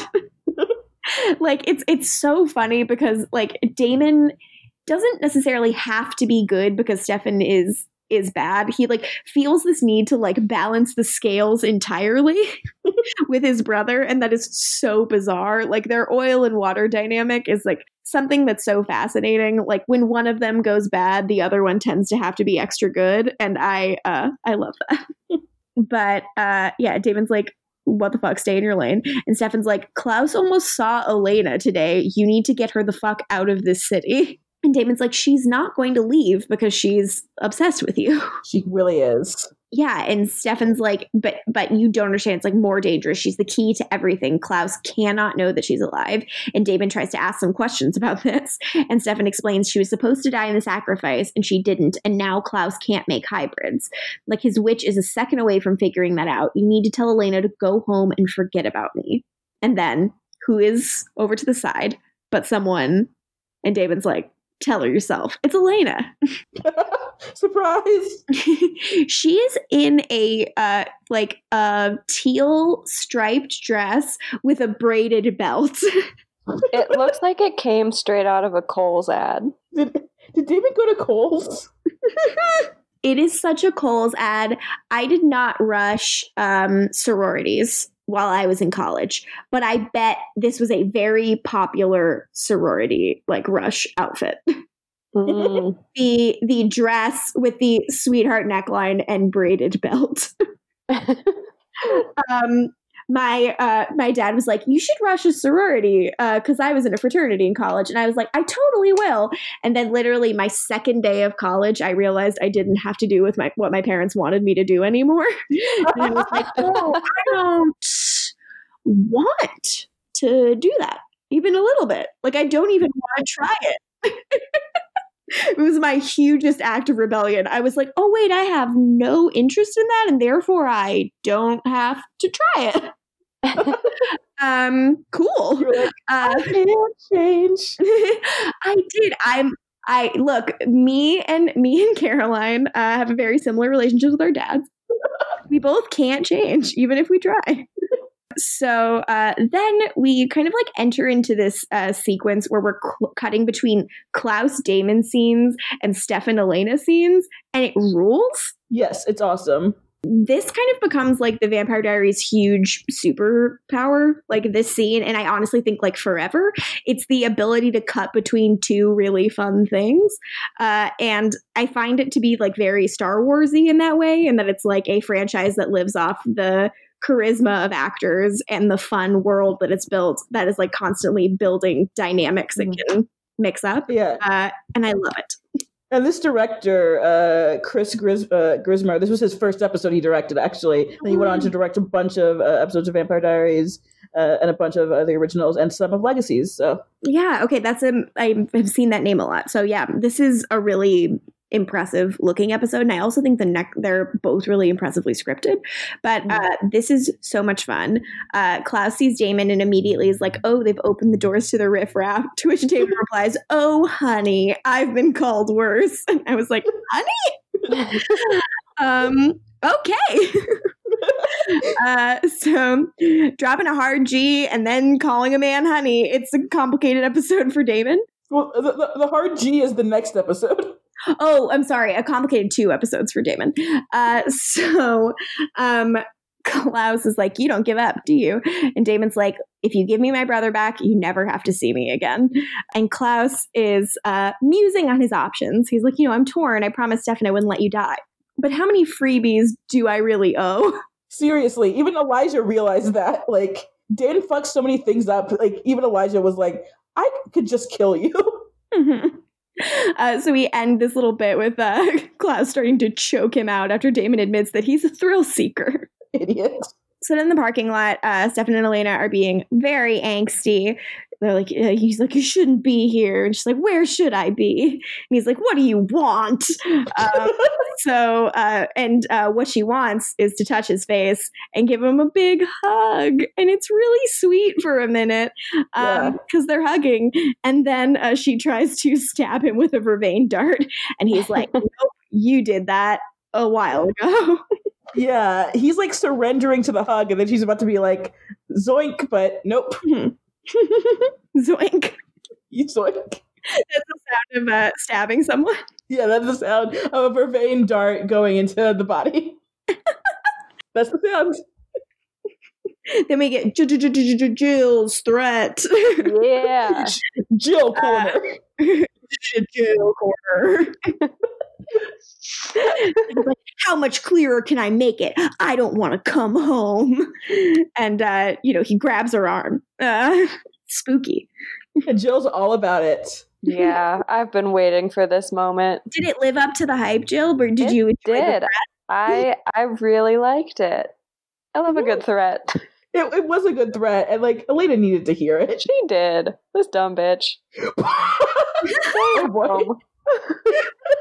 Wow, Jill. Damn. Jill's getting spicy over here. Like, she went all the way to Chicago. Girl, it's been a whole summer. Let him go. Damn. Ha cha cha. Jill corner. Hell yes. These are the takes that I want. This is where I enter Jill corner because Klaus torturing Damon by poking him repeatedly with a toothpick and apologizing for not aiming well because he's a bit boozy. It's pretty good. Yes. Should Jill corner just now be also the part of the show where we talk about them doing a torture? Yeah, God, honestly, because that's my favorite part of the next episode too. Something's wrong with my brain. Jill corner. Jill corner. We need to get like little guitar sounds. Anyways, so Klaus is stabbing him in the toothpick, and Damon's like, "Look, you want a partner in crime? Forget Stefan. I'm more fun."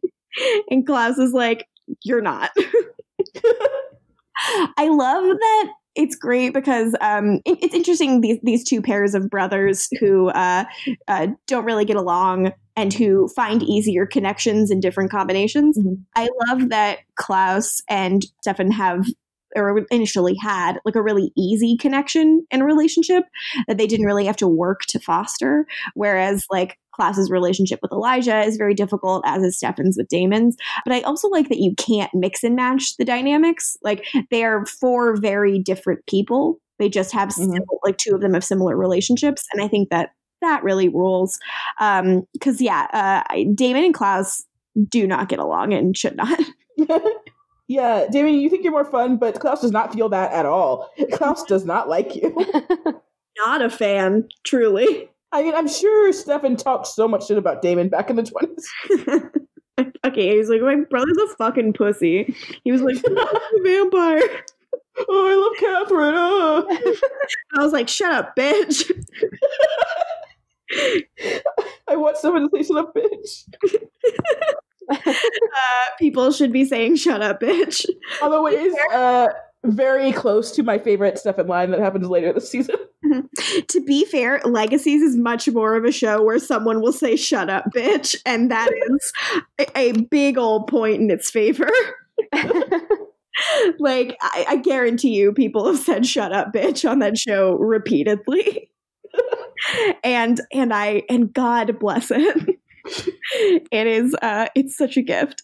So then stabby Klaus is like, I'm gonna kill you, and then Gloria sets a stake on fire and shoots it at them and is like, not in my bar, which is fair. This is her establishment. This is how she makes her money. Yeah. And then Klaus like shoves Damon and is like, you don't have to negotiate your brother's freedom, because when I'm done with him, he won't want to go back. Yeesh. He's my brother now. Oh my God. So then Elaine and Stefan in the parking lot also doing Drop in the Ocean. Stefan's like, Klaus is obsessed with these hybrids. The second he knows you're alive, he'll figure out why it's not working. And Elaine is like, I know you're trying to protect me, but I can't let you. And I'm like, you should let him. You should let him. He is an original vampire. And unlike Elijah, he has no honor or any of that. You cannot make a deal with him. You have no leverage. Go get leverage. And then come back. Yeah, you can come back if you get leverage. It's like Elena has not learned how to make deals yet. You would think after season 2 she would know everything about making deals. Nope. Mm-hmm. She needs to get better like currency to make deals with. Yeah.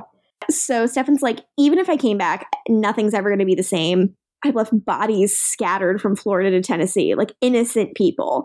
They're like human people. I did this too. And Elena's like, well, Lexi found you like this before in the 20s. And Stefan's like, yeah. And you know what I did after that? I spent 30 years trying to pull myself back together. And to a vampire, that's nothing. But to you, that's half your life, which is pretty wild. Yeah. And Elena like refuses to give up on him. But he's like, you can. It's done. I don't want to see you. I don't want to be with you. I just want you to go. And he storms off. He said, you dumped. You dumped, finally. Chill. Dude, she dumped. She dumped? So then Elena gets in the car and touches her necklace. And Damon's like, you okay? And she's like, just drive. Elena is going to look out that window and listen to sad music in Damon's car and pretend she's in a music video, and you just she's gonna listen to a Drop in the Ocean on repeat, and Damon's going to kill himself. Well, see, Damon's gonna go through stages. At first he's gonna be like, the song sucks, and then he's gonna be like, you know what, it kind of rules.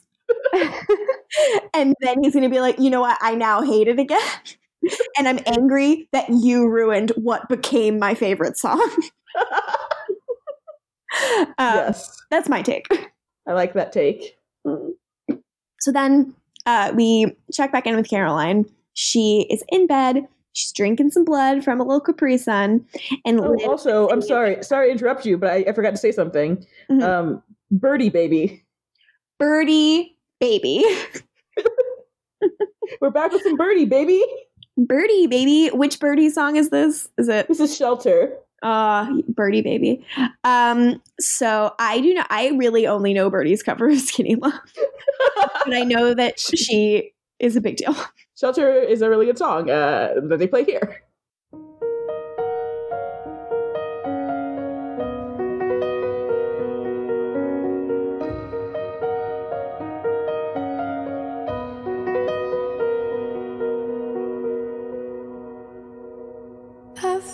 shelter in this way, undercover, hide away. And can you hear when I say I have never felt this way? Birdie, baby. So Liz is like, your dad, all our families, we have these beliefs that have been passed on through generations. We're homophobic. And you just went and had to be turned gay. Through no fault of your own. And I'm like, again, guys, this is not one-to-one. This is a situation, again, where we have accidentally created parallels that do not serve the point you're trying to make. And then Liz just starts singing "Same Love" to Caroline. It's crazy. If Liz sang "Equal Rights" from Popstar, Oh my God. I would appreciate. I'm not gay, but if I was, I would want equal rights. The best. Oh, I love that movie. It's a good movie. It's the best. Truly shame on our culture for letting it flop. Seriously. We don't deserve the Lonely Island Boys. So that is good boy energy. So Liz is like, look, you taught me to look at things in a different way. And I'm like, we get it. We get the metaphor. We get it. But then Caroline says something really sad that I do think works, which she says, I just thought that he was the one who got me. Yes. Which I think is a really real thing about growing up in your family. The idea that your relationship will change to some of the formative adults in your life, and sometimes the one you think gets you the most will be someone who ultimately comes to not understand you at all. And I think that's a very good that's a really good story to tell. And I wish they had told that story more. If that makes sense. That might have been a better take for it. And her mom says, don't worry, he did, and he will again, which is really nice. And she thanks her mom for believing in her. Aww. Then Tyler comes in and teases her about sneaking out and crawls in bed with her and spoons her while she cries. God, I love him so much. I love him so much. He's a good boyfriend, it seems. He's such a good boy. He keeps her warm. Oh, no. Got him. Oh, my God. I bet right now everyone wishes we were singing Cut by Plum instead. So then back in Chicago, Klaus is sneaking around in the coffin room. And Rebecca is not there. The guard is dead. Klaus is like, Rebecca, come on out. And she runs over and stabs him with a dagger. And she says, go to hell, Nick. And I write in my notes, Beck's heart stabby. Yes. Beck's heart stabby forever. Yeah, true. So in the 20s, Klaus and Rebecca are fleeing, and Klaus is like, come on, we gotta flee. And Rebecca's like, no, we can't flee until Stefan's here. And Klaus is like, do you want to die? We gotta flee. Oh, wow, Rebecca wants the D suddenly. But Rebecca's like, no, not without the D. I gotta get Stefan. And Klaus says, Stefan's not coming. We have to disappear. He'll draw too much attention. And she's very horrified. What did you do? And he's like, we don't have time for your tantrums. Which what a sexist piece of shit. This is how he treats her, and it sucks. As if we are not in the situation because of your stupid boy emotions, that you have to erase his memory because you can't trust people that you're obsessed with. Shut up, Klaus. And then Rebecca has this really emotional moment. She's like, I don't want to run anymore. All we do is run. I want to be with Stefan. And Klaus is like, fine, then choose him or me. And she's like, cool, I choose him. Yep. And he's like, cool that you think you have a choice, and stabs her in the fucking heart with a dagger. That's the Klaus I know. Fucked up. No, thank you. And then we wrote classic Klaus in the chat, and I wrote classic. And I'm sorry. So present day Chicago, Klaus takes the dagger out, and Klaus is like, "Don't pout. You knew it wouldn't kill me." And Rebecca's like, "Yeah, I just thought it would hurt more." We stand. She's like, "What? Look, I get that you're upset with me, so I'm gonna let that go. But look who I brought." And it's Stefan. Stefan does not remember her. And then Klaus walks over to him and gives him like the perfect bachelor reveal with her or whatever, and is like, "Now you remember her." And he like stares at her and is like, "Fuck." Shit, I do. And they like all stare at each other in wonder because Klaus wants them to fuck. Like, this is some like elaborate matchmaking here. I wrote my notes: Stefan's face, Rebecca's face, and then Klaus's face at their faces. Because he wants them to fuck. It's absolutely wild. I can't handle it. Yeah, and then we get the one more flashback to the 20s, and it's really sweet. Yeah, and it's Stefan and Klaus sitting together, and Stefan asking a photographer like, "Hey, buddy, take a picture of my brother and me." Aww. And that's the picture that Stefan was confused about before, which is nice. Yeah. So then, present day, Stefan's like, "I remember you. We were friends." And Klaus says, "We are friends." Aww. Hell yeah. Jill is fucking amped. Yeah. Give me more. The boys are back. They're back in a magical town. The boys are seeing the bean. They're going to the bean any minute. So Klaus is like, "Cool. So Rebecca, I revived you so that you'd do my bidding. Would you snap to it?" And he's like, "I need to contact the original witch." And Rebecca's like, "The original witch?" Which, weird that these people aren't calling this character by their name. It's crazy to me. Yep, pretty crazy. Winky winky. And Klaus is like, "What do you have that Gloria needs?" And Rebecca's like, "Let me just touch my neck." "Wait, what?" And he's like, "Wait, my necklace. What did you do with it?" "I never take it off." And Stefan's like, "Fuck." Shit. And he's like, "Oh no." And Klaus is like, "I don't know, I didn't touch it." And Rebecca's like, "We need to find it. I need it back." Yeah, and then to Klaus's credit, she does throw a tantrum. Mm-hmm. Yeah, she like throws her coffin. I love her. And Stefan's like, "Oh, gulp." So then, back at the Salvatore house, Damon is on the phone with Catherine again, because they're buddies now. And Damon's like, "Okay, you were right. I found him." And Catherine's like, "Let me guess, it ended in tears and heartbreak." And I'm like, "You're an asshole," and I love it. And Damon's like, "Where are you?" And she says, "Why? Do you want to come rub sunscreen on my back?" Oh, Catherine. A horny monster. And Damon's like, "I don't know, I'm guessing like Europe." And Catherine's like, "Keep guessing, bye." It's very funny where she is. Where is she, Morgan? She's in freaking Chi-Town. I apologize to anyone from Chicago listening to this podcast. Chicago, I hear you got a great bean. I do genuinely really want to go to Chicago. I have not seen a game at Wrigley, and I really, really want to. I feel like I have, but I don't remember it.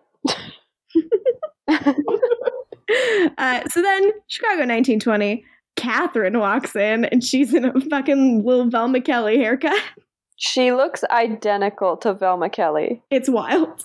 If not for a little thing called the trauma of the American Mall, maybe we could get Nina to be in Chicago. Nina, oh my god, that would be great. That reminds me, in Friends with Kids, Megan Fox plays an actress who is in Chicago. There's like a poster in the movie of like Megan Fox on a Chicago poster, and it's an image I think about sometimes. I do not remember that part of the movie. I've seen that movie so many times. It was my emotional support movie for many years. Oh, Morgan. Fine. So who is in this flashback but a gentleman who claims to be Chicago PD. Claims to be. Yeah, he sees Stefan, and Stefan immediately is like, "I'm not afraid of you." And this guy's like, "Okay." have you seen these two? And he takes out a drawing of Klaus and Rebecca. And I'm like, remember when you had to do that? When you had to be like, they're a drawing. Wild. Remember when people remembered things and they didn't need books? Yep. Those were the days. And Stefan's like, well, I've never seen those two people before in my life. And he's like, all right, well, guess we're through here. And then Stefan takes the necklace and Catherine watches him take it. Bum, bum, bum. And then Catherine reveals she's in Chi-Town, baby. And she's going to go see the bean. Yeah, Kathy is in Chi-Town is what I have in my note. Love it. So that was the end of the affair.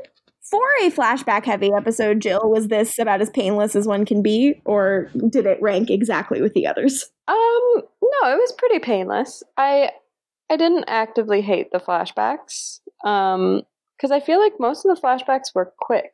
Mm-hmm. Yeah, they have it down to kind of a formula now.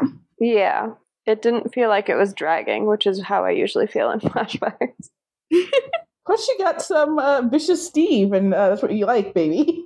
Mm. Yeah, but believe it or not, in all of the flashbacks, my favorite part was Klaus being turned on by Steve making the guy drink the blood. I mean, that is a good moment. God. It is very good. Yeah, the Klaus Steve vibes are real. I love it. So should we move on to disturbing behavior? We should. And as I noted in the chat, the title card is at the very beginning of the episode, which is supposed to mean shit is going down, I guess. Yeah. So we open with Klaus and Steve in a Chicago clothing store, drinking champagne, singing New Attitude, and watching Rebecca try on wedding dresses. What a montage. What a mess around. I truly wish it is. We are in the middle of a long Klaus and Steve mess around. And I love it. So Rebecca is shocked by modern fashions. She's like, there has to be more to this dress. And she comes out of the room wearing a short black mesh dress. And she's like, women in the 21st century dress like prostitutes. And then she's like, I got dirty looks for wearing trousers. And Klaus yells something that changed my life. You wore trousers so women today could wear nothing. And I was like, hell yeah. I love my feminist king. Goddesses. Goddesses. God, we absolutely have no choice but to stan. I love that. I think that's like great vampire shit. You know, like someone who has seen so much of time pass by and has like opinions on culture that are very crystallized. I think that's so fun. Yeah, and this is a fun scene. I love how much Rebecca hates everyone and everything. Rebecca hates the present, and I'm like, right with you, girl. Yeah, I was gonna say, very relatable. I really do, like, I love her so much, and she's like always in a bad mood, and it's great. Yeah, the 2020 vibes are strong with her. Hating your current moment is very in right now. Everything is awful all the time, always. So she like hates the music. She says it sounds like a cable car accident. She can't believe that people dance to it. And Klaus is like, whatever, are you done trying on dresses? She's like, why are you grumpy? And he's like, because you had one job, which was wear a necklace, and you lost it. And Rebecca's like, I didn't lose it. And I am mad because I'm like, hey, maybe if she'd been alive like this whole time, she would have noticed it was gone. You idiot. Whatever. And then Stefan's being sassy, and she's mad that Klaus is being mean to her, and she wonders why Stefan's being mean to her too. Mm-hmm. He says that he likes her dress, and she's like, I can always tell when you're lying, and leaves. I'm obsessed with her. What a mood. I love that Klaus and Stefan are both sitting in the boyfriend chairs of shopping. Like, that rules. Yeah, just taking my sister dress shopping with my best friend. Day drinking as they do so. The dynamic I love to have. I love it. They're a throuple. And Klaus is like, nice work, you made her mad. And Stefan's like, you're the one who brought her back to life. And I guess here I can talk about something I always found weird about this. So I felt like once Klaus gives Stefan his memories, he should feel more conflicted, like about his feelings for Klaus and Rebecca. And I feel like that's not happening. I feel like he feels like the fact that there is any familiarity or warmth there at all feels like progress and change to me, because he is right. Like when he says, you only liked me because you liked the way I tortured, like he's really not that wrong. Like all they bonded about was like the worst parts of themselves and like affirming the worst parts in each other. And I'm not saying, friendships are built on less, but I think that Stefan is still denying that part of him. So I think he can't engage with that bond in a real way. But do you think that's the only reason why Rebecca liked him? Yeah, see, that I don't necessarily think, but it's hard because I honestly think we get less of the meat of their relationship than we do of like Klaus's in that flashback. It's more about Klaus and like with Stefan, you could kind of just buy that he just wanted to fuck Rebecca. Like you don't necessarily like get a clear drawing of their emotional connection. Yeah. You get very much that he loved Klaus, not so much if he loved Rebecca as much as she loved him. Yeah. Like, I think he liked her. Mm-hmm. But I don't know if that Stefan is even, like, if, humanityless Stefan is even capable of love. I think that's something. Exactly, yeah. So, I am very capable of love, and I love domestic Damon. And that is my transition, because we are in the Gilbert kitchen, and Damon is ragging on Elena for wanting to bring chili to the potluck, because everybody brings chili. I mean, yeah, they're a boring town of white people. Of course, they're all bringing like bland chili, and I'm sure David wants to like cook something Italian, something you learned from Giuseppe. Giuseppe, maybe he'll make his own mozzarella. So they invite Alaric comes downstairs looking disheveled as hell, and they're like, "Come to the party," and he's like, no." He's like, "I hate these founders things. Why would he went to tea?" And Damon's like, "Why? Come on, there's going to be a bunch of chili." And Elena's like pissed. She's like, "This is an old family recipe, you asshole." And he's like, "Yeah, I know your family. They make shitty chili." He really dunked on her with that one. It rules. This is my absolute favorite kind of Damon and Elena. Mainly it's my favorite kind of Damon, therefore it is one of my favorite kinds of Damon and Elena. But yeah, domestic Damon, the king. But it also leads to one of my favorite kinds of Alaric, because he is very disturbed by his child and his best friend and their weird flirt banter thing they have going on. Look, they are domestic and Alaric is daddy. And much like Jude Law in The Holiday. Oh my god. This is true. So, anyways, Elena's making shitty chili, and Damon's like, "Whatever, you're in denial." Like, you're trying to just pretend that you didn't spend your entire summer looking for someone who doesn't want to be found. And Rick is disgusted by everything he is seeing. It's so funny. And Damon's like, "You're still wearing this necklace. Isn't this a reminder of your unbreakable bond with Stefan?" And I'm like, "You're an asshole." Yeah, Alaric doesn't care for it one bit. I care for it a little. Then we're back in Chicago, and Stefan and Catherine have a little covert meeting. So Stefan's like, "What the fuck are you doing?" Stefan really is just trying to live his life, and everyone keeps bothering him. Truly. Like, Stefan's like, "If Klaus finds out that you're here in Chicago, he's gonna fucking kill you." And she's like, "Ooh, you still care." Catherine. I love her. And she's like, "So that necklace Rebecca's looking for, that's the one you gave to Elena, right?" And he's like, "Goodbye." And then she's like, "Come on, you're scheming. I love scheming. Let me in." And he's like, "Look, they don't know where to find the necklace. I just have to keep them from figuring it out. It's fine. I'm fine." Yeah, what a good plan, dummy. Stefan is very much the dog in the on fire room. And Catherine is like, "Tell me you have a better plan than that." He does not. And she's like, "You're not diabolical. Your plan probably fucking sucks." He's like, "I don't know. You're pretty diabolical and you haven't figured it out yet, so I guess I'm doing something right." Snap. Catherine makes fun of him and is like, "Right, you're bad now." But like, Klaus is smarter than everyone, and I've heard about her sister. She'll ruin you. And Stefan says, "Happy to know you still care," and he zoops on out of there. Imagine being ruined by Rebecca. Yeah. Oh my god.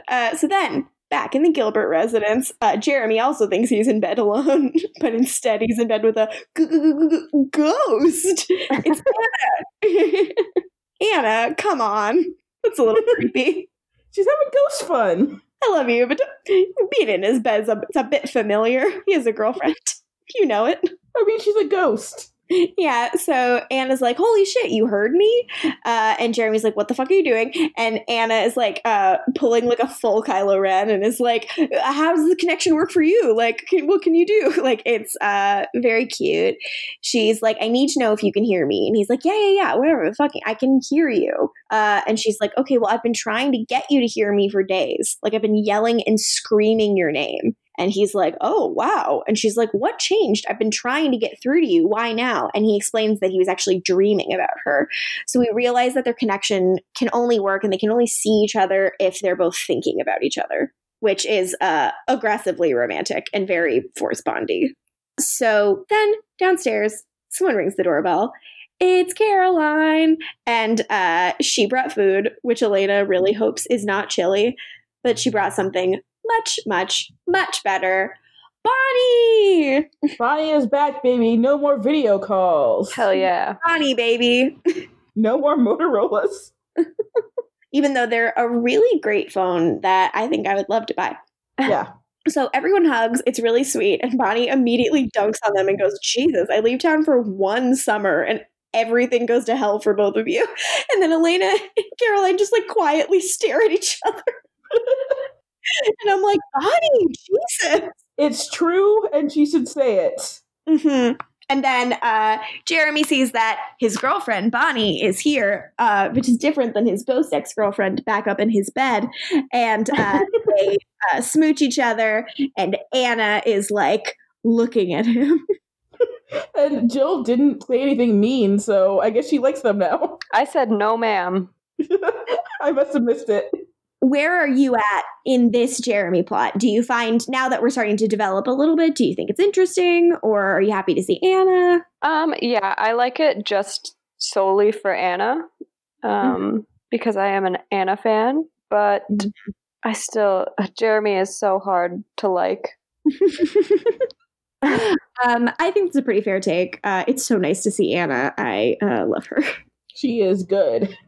So now, in the town square, Damon drops his hard G while he's talking to Liz. Damon's like, he sounds like a dick. Like, can't we kill him? And like, Sheriff's like, no, he's Caroline's dad. And like, Liz is like, look, just because I like you and we're on okay terms doesn't mean I'm okay. Doesn't mean that I'm suddenly a big advocate for your lifestyle. And then Damon says, is that when you told him when you two got divorced? We get it. Being gay is weird. Seriously, what the fuck? That's like a real bummer. And that's not, it definitely is not a very like uncommon kind of joke for that era, really. But it like definitely bums me out to hear. Yeah. What a mess, honestly. Yeah. I will say that the show will have a queer character who is in the show more than Bill. So they do eventually do better before Legacies, but it's not like they do great with that character. Mm-hmm. End of sentence. So then we, Liz and Damon go down and they talk to Bill, who is now in the same chair where he had tortured Caroline, and his mouth's duct taped and all of that stuff. Bill is surprised to see Damon. He's like, you brought another vampire into this. But Liz says it's the best thing for everyone. Damon teases her for being into daddy-daughter vampire torture. And Bill insists that he was just trying to help Caroline. And Damon is kind of a dick about it. And I'm like, you have truly no right to get on anyone for torturing Caroline. Shut the fuck up. Seriously. And he calls Caroline an annoying control freak. And again, sir. But again, this is his way of complimenting her. Mm-hmm. Like, he's still like on her side. And I'm like, you like really still need to foster this relationship for it to not be horrible. But whatever. So we establish that Bill is like vervain free. It's all out of his system. And now Damon's just supposed to erase his memory. So we ask, like, Bill, why do you think you can change the basic nature of a vampire? And Bill says, well, the mind is a powerful tool. It can be trained. Nerd. You just have to be strong enough. And I'm like, oh, word? Winky, winky. And Damon's like, yeah, I love mind control. And he tells him to leave town immediately and that all he'll remember is coming to bring your daughter back to school shopping, which he should take, like $300 out of his wallet. He really wants to be a good friend. You can go on a shopping spree with his credit card. If he can shop for Elena, he can shop for Caroline. That's all. Of course. Back to Gloria's. We have this little Rebecca, Stefan, and Klaus scene. Stefan is like, yeah, I had to leave. Retail therapy was making my head explode. And Stefan looks at Gloria, and Stefan's like, well, what's she doing? And Klaus is like, she's failing. Classic Klaus. Rude. She's like, it's kind of hard to find something when you don't have anything to go on. Mm-hmm. And Rebecca's like, so why don't you use me to try to track it? Like, I only wore it for 1,000 years. And Gloria's like, oh, see, that's helpful. So she takes Rebecca's hand and she, starts looking for the necklace. And Stefan's like, oh, the necklace? You guys still looking for that thing? What? Yes, Steve. Why wouldn't they be looking for this thing still? Yeah, they're still looking for the thing that they told you they were going to look for. They absolutely are. Over at Elena's, we have an Elena, Caroline, and Bonnie scene, and Bonnie is complaining about her very boring family, and Caroline's like, would kind of kill for a boring family. And also kind of kill for not making this chili, but that's what they got to do. Yeah. And it comes up that Damon helped with the chili, and Bonnie is like, what the fuck? Bonnie, a rational person. Yeah, so then Elena's like, hey, what if you stop judging me? Ow. And it turns out her necklace is burning her. Lovewood magic leads to Elena getting really hurt. Yeah, and meanwhile Gloria's like, doing a spell, and she's like, I sense something. And Elena's holding her necklace away from her chest, and she's like, it burned me, guys. Which is great. And Caroline's, well, like, maybe you shouldn't wear it, which is like the second person to be like, hey, Elena, maybe you shouldn't wear this necklace anymore. And Elena is still clinging to the idea of Stefan because it's a symbol. Again, girl, it's been a whole summer. And he threatened you. I mean, but Jill, if threatening her makes him like really hot to you, what if it makes him really hot to her as well? And it backfired. See, yeah, it's hot to me in theory. If someone actually threatened me, I'd be like, oh, okay. Okay, sir. Yeah. Get out my brass knuckles. And I plan to get. Once we get those brass knuckles, we gotta find a brand so we can promote them on the podcast. Again, it's over for you bitches. So Caroline's like, look, I'm just saying, if you're gonna be cooking without Stefan, Jesus. So Bonnie decides to take a look at the necklace, but then she touches it, and then it's like, it gets zapped, and they're all like, it's crazy. Then Gloria is like, I found it. Yeah, with a girl and her friends, to which Rebecca says, a dead girl and her dead friends. Tight. God, I love her so much. I love her. She hates everyone and everything.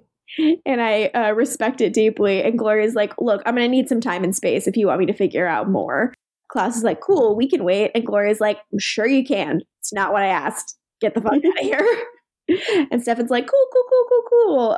Let's get out of here. Like, who wants to even know where this dumb knuckles is anyway? And they leave. So then, over at the Lockwoods, that's where our town event is. I can't believe it. Yeah, it's a founder's potluck is what we're doing. This is what we're doing. So we have this Bonnie, Caroline, and Elena little scene. Bonnie's using her grimoire to try to figure out like what magic affected the necklace. But she's like, it's going to take a while, so tell me if you see anyone. Yeah, because she brings her big old grimoire to the potluck. It's so big. Imagine being at a town potluck, which is boring as shit, and you're just tired as hell, and you're like, I don't want to be here. And then you see like a teenager with a huge dusty old tome. I love it. Again, everyone in this town hates these kids. They're like, you see they have an old book now? God. You see what they're doing? God, they're so weird. I hate them. So then Caroline is incredible and is like, so you're not like switching Salvatores, are you? Switching Salvatore is my favorite Vampire Diaries fan fiction. Truly. Caroline's look, as your friend who worries for you daily, what's the deal with you and Damon? I love her. Elena's like, there's no deal. We just like want to find Stefan. Mm-hmm.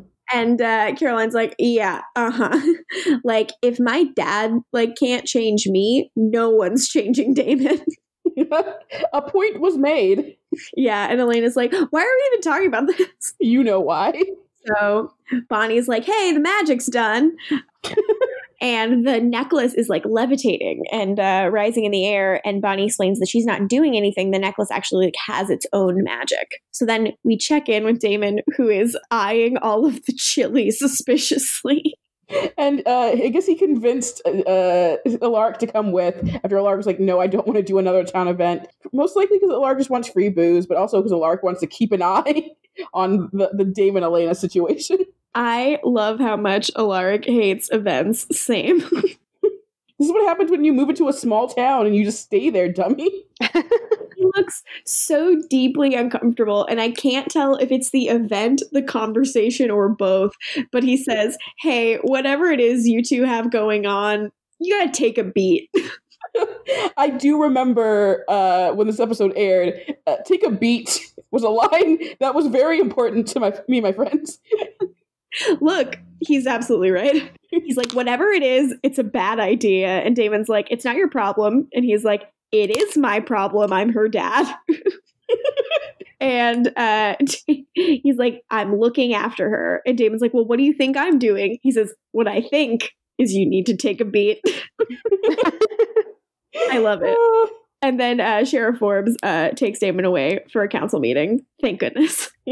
Then the throuple has moved to the only other place they go to, which is the warehouse with all the coffins. Wow, Chicago seems very small. It's crazy. Don't know why they didn't do this at the Bean. Well, probably because they are all killing people. And eating them for lunch. And Rebecca's like, my girl's dead. I'm bored. I love her. And Klaus is like, my sister sucks. And Stefan's like, I know. Rude. And Rebecca's like, Stefan, why are you being mean? You used to like me. And Klaus is like, it's been 90 years. Give him a minute. Of course he takes Stefan's side. Yeah, so they start squabbling, and Klaus is like, you just, like, are, like, mad at any guy who doesn't give you what you want. And Rebecca yells, will you stop making me out to be a brat? I am not a brat, which is the most sibling shit ever. Like, being angry when your relative, like, mythologizes you to someone else incorrectly. That's some good sibling stuff. I mean, she is kind of a brat, though. Love her. Like, a little bit. But she's kind of a brat. But, like, she's largely a brat because of the things Klaus does to her. She is a brat for good reasons. All of the torture that she has endured due to Klaus. Yeah, and Klaus, like, is like, look, you're no picnic either, dude. Suck. And Rebecca's like, LOL, he does. And then he drops the dead girl he's eating on the ground, is like, cool, I gotta go. And Rebecca's like, why the fuck is he leaving? And Klaus is like, oh, he's gotta go write a name on the wall. It's a long story. I, like, get him, you don't. Anyway, bye. Like, I love them, and I love the throuple. Honestly, the throuple's great. It's great, and it's just, I wish it would be cool to see them engage in it more as a throuple instead of it just, like, being very subtextually how the power dynamics in their group works. But take what I can get. Yeah. So then back at the Lockwoods, Jeremy talks to his ghost ex-girlfriend, and he's like, hey, look, we don't have a lot of time. And she's like, look, we have all the time in the world. And she's being very flirty. Yeah. Ghost Anna is a bold woman. Yeah. Anna's like, hey, why haven't you told your girlfriend you're seeing me?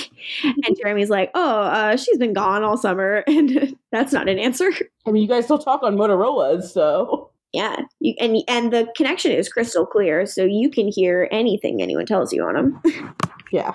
So Jeremy's like, I don't know. I just don't even get how this is possible. And Anna's like, well, it's kind of a push and pull. Like, I'm pushing from the other side, and sometimes you kind of pull. And that's where we first call something the other side, which I think we should write down in your vampire diary, Jill. Ooh, okay. In some interesting mythology. Yeah, that is what Anna calls the place where she is when she's kind of not with Jeremy. She says, I'm all by myself. It's like I'm a part of your world, only no one can see me. I'm just on the other side. And Jeremy's confused because he's like, well, isn't Vicky there? And Anna's like, whenever you see her, I feel something. Like, I feel like darkness. And when I try to tell you not to let her in, something crazy happens. Like, she's trying to push me out, which is kind of ominous sounding. Yes, very honest. That explains the broken window when he was talking to Matt the other night. Yeah. So Anna asked him to be careful. She's like, don't let her in because she can't get through if you're not open to it.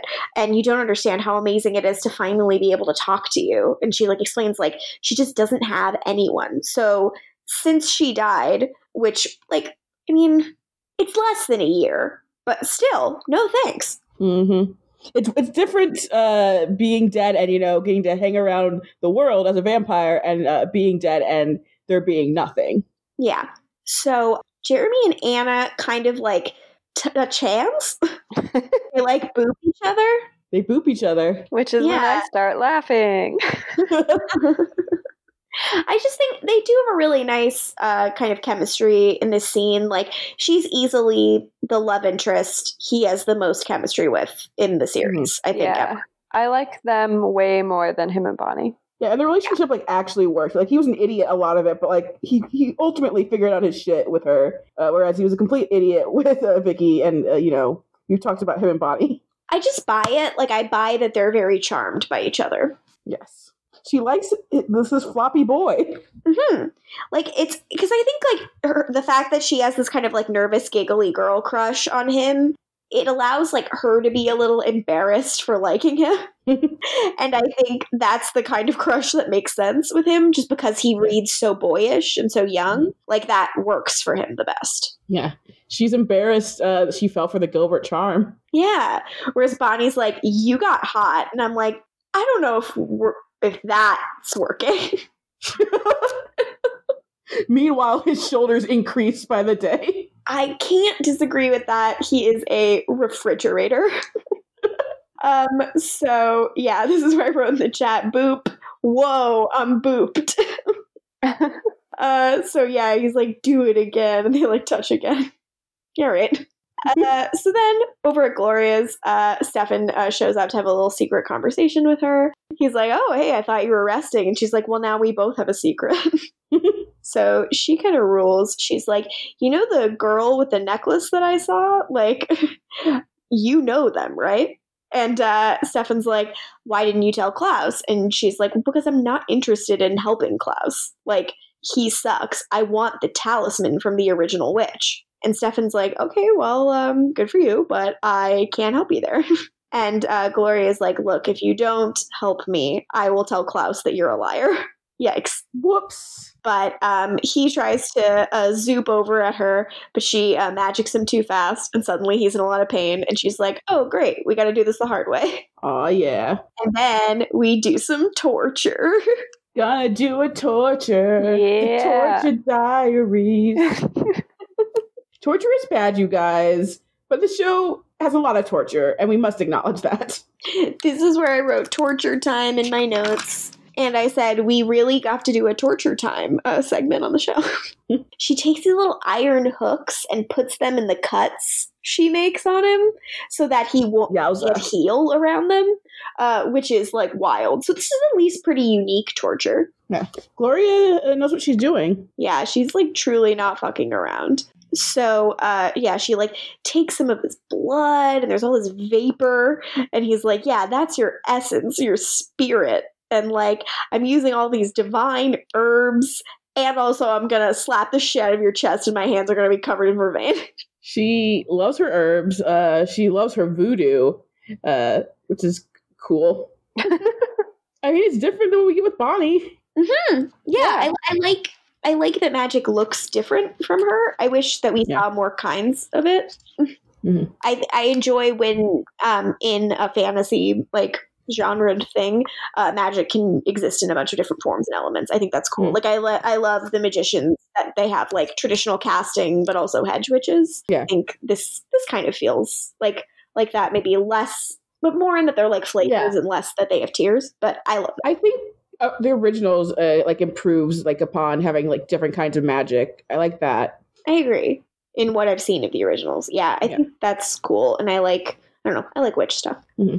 So then back on over to the Lockwoods, we are having our council meeting, and Liz is like, well, nothing's going on. Everything's good. My kid's definitely not a vampire. And Carol's kid's definitely not a werewolf.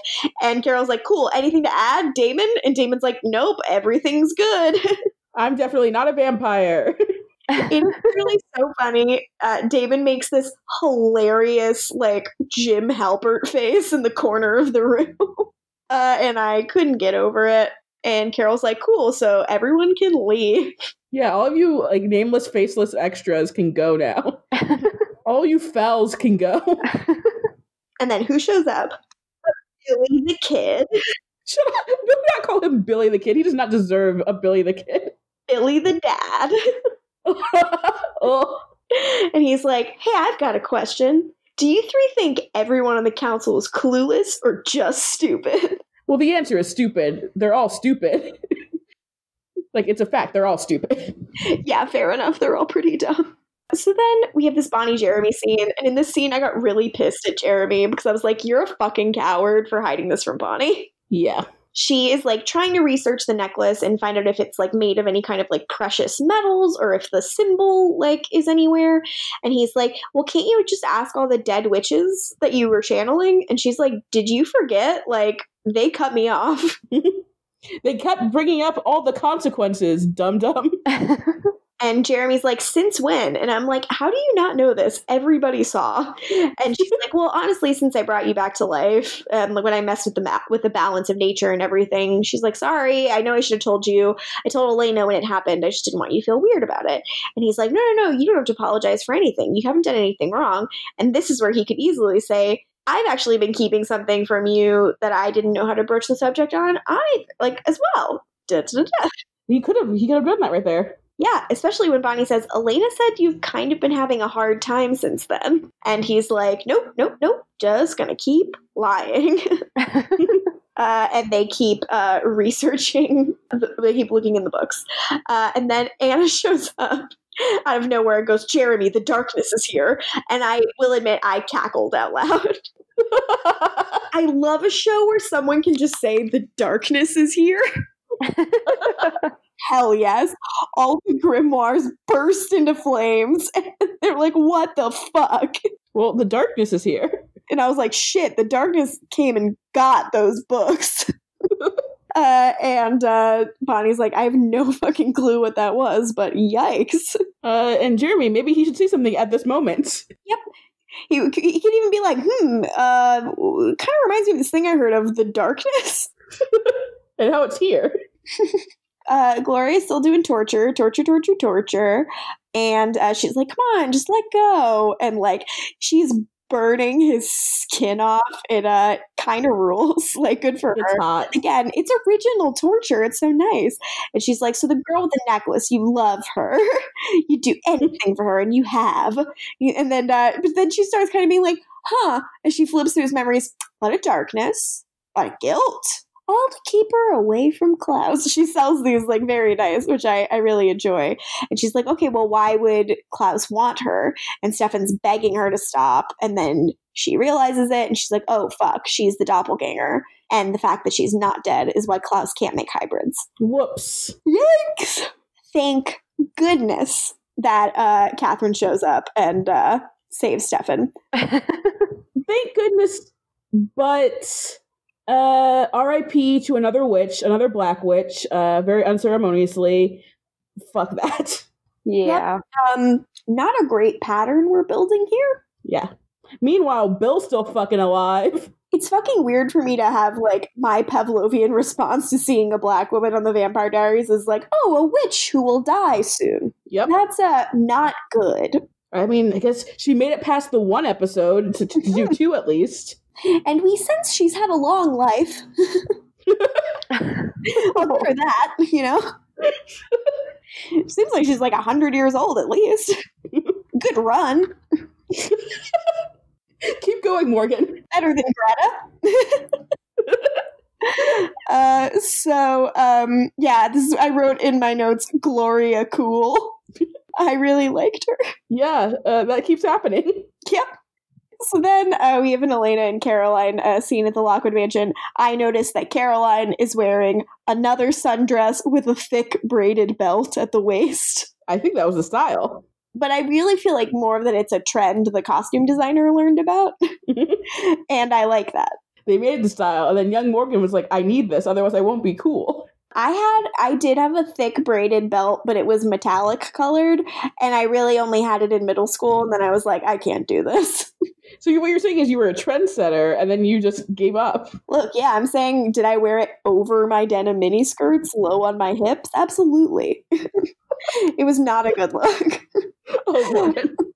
It's okay. It's okay that I was an embarrassing tween.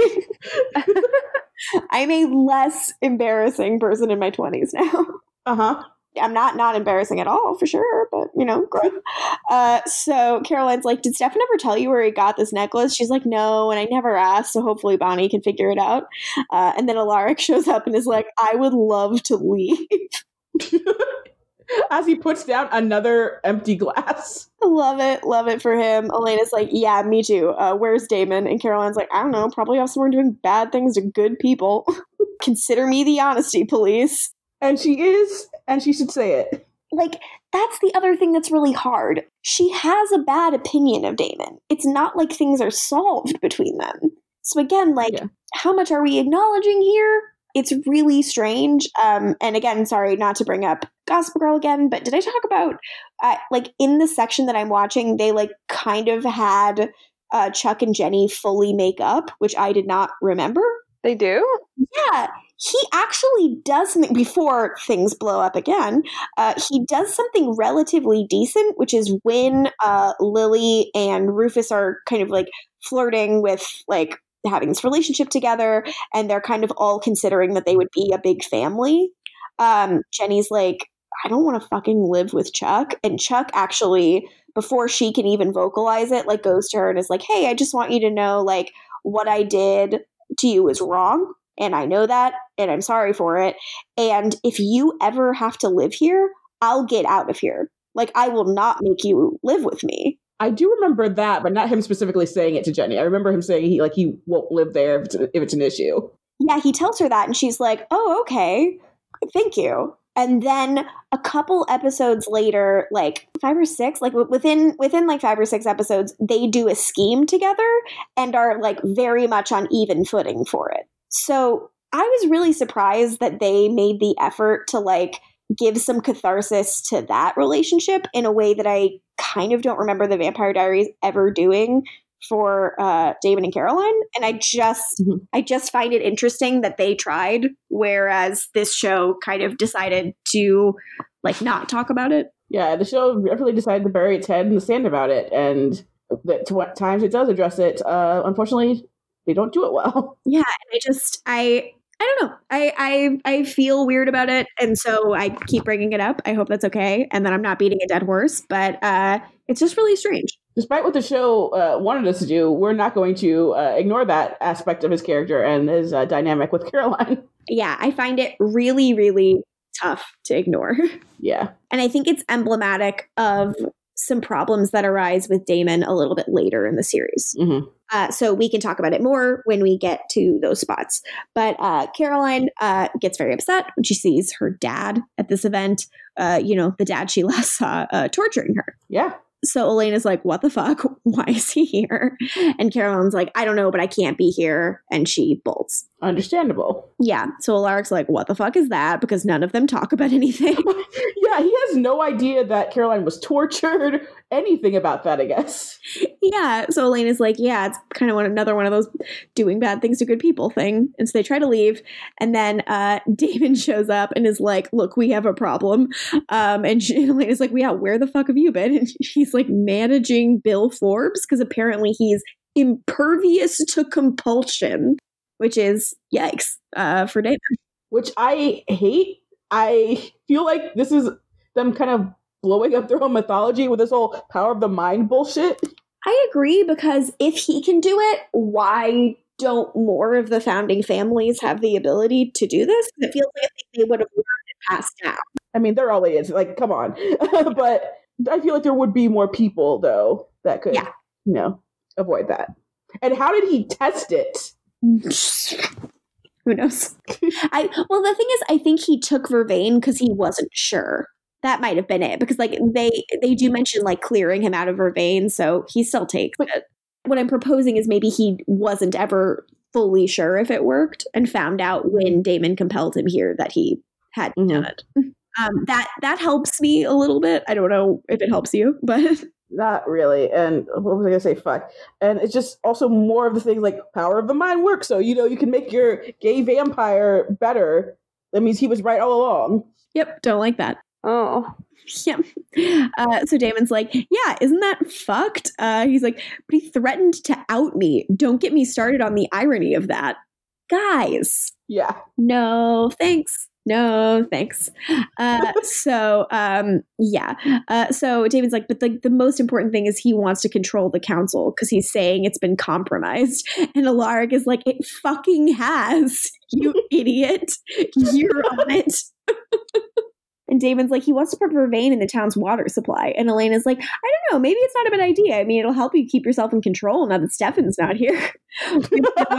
I gotta say, like, if Elena thinks that's a necessary measure to Damon not killing people, she should not be hanging out with him. Right? I mean, she is right. Yeah. But, like, also don't say that to him. So rude. I mean, this is basically what Caroline's been saying all day to Elena. Yep. And Damon's like, what the fuck? That's rude. He's like, I should have fucking killed that guy this morning. And Elena's like, he's Caroline's dad. You cannot kill him. And Damon's like, yeah, well, when I kill him, she'll have one more parent than we do. Orphan bond. I was so mad. And Alaric's like, you are being an asshole. And Damon's like, you're the asshole. And Alaric is not interested in backing down. So Damon says, it's fine. It's your temporary funeral, and snaps his neck. Damon, you gotta stop snapping people's neck when you disagree with them. But your temporary funeral is such a good line.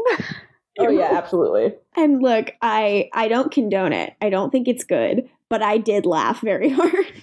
Oh yeah, it's hilarious. It just does not end up going well for him in the long run. Oh yeah, but chaotic boys.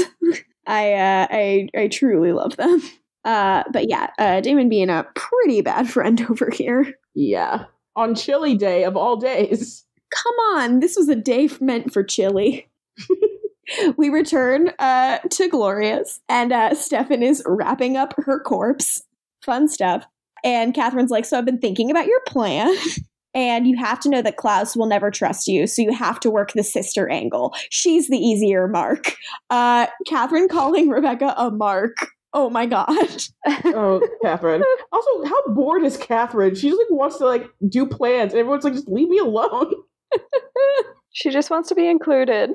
And they're like, go away. Go live your life. So she's giving Stefan tips from the scammer manual. And Stefan's like, no fucking thanks. I'm not a meanie like you. And she's like, okay, but why? Why do you want to do this? What do you expect to get out of keeping Klaus away from Mystic Falls? And Stefan's like, why would I tell you anything I'm thinking or feeling? And she's like, come on, we're beyond this. I just saved your life. He's like, I did not ask you to. Go away. And Stefan's like, fine, I knew them in the 20s. They were running about someone, and like someone who actually could scare them, which obviously is a big deal because they were originals. And Catherine's like, yeah, this hunter, I've heard about him like centuries ago. And they're like, well, who could this possibly be if, you know, they're scared? And Catherine's like, look, if you want to make a move against Klaus, I want in. And Stefan says, it's good to want things, Catherine. Honestly, Catherine, girl, you escaped him. Don't try to come at him. Just be fine. Stop being so thirsty. She needs the attention. So then we go to the Lockwood Mansion. Caroline has retreated to Tyler's bedroom, and they have a very cute scene. He's back from football practice, and he's all sweaty, and she's hiding from her dad. It's so weird that he's not at, you know, his family's town event, but he's at football practice apparently all episode. Sports. So Tyler's like, you want me to kick your dad's ass? She's like, no, I bought him the shirt he's wearing. It's really expensive. Yeah, I'm like in the chat, let Tyler fight dads. Yes. Truly. But Caroline says, and like, but even though all this has happened also, like, he's still my dad. And he hugs her, and she's like, ew, you smell. And then he takes off his shirt and they make out, and it's very cute. And then someone calls Caroline and she answers it. She says, I'm only answering in case this is a friend emergency, which I love. And Elaine is like, it's an emergency.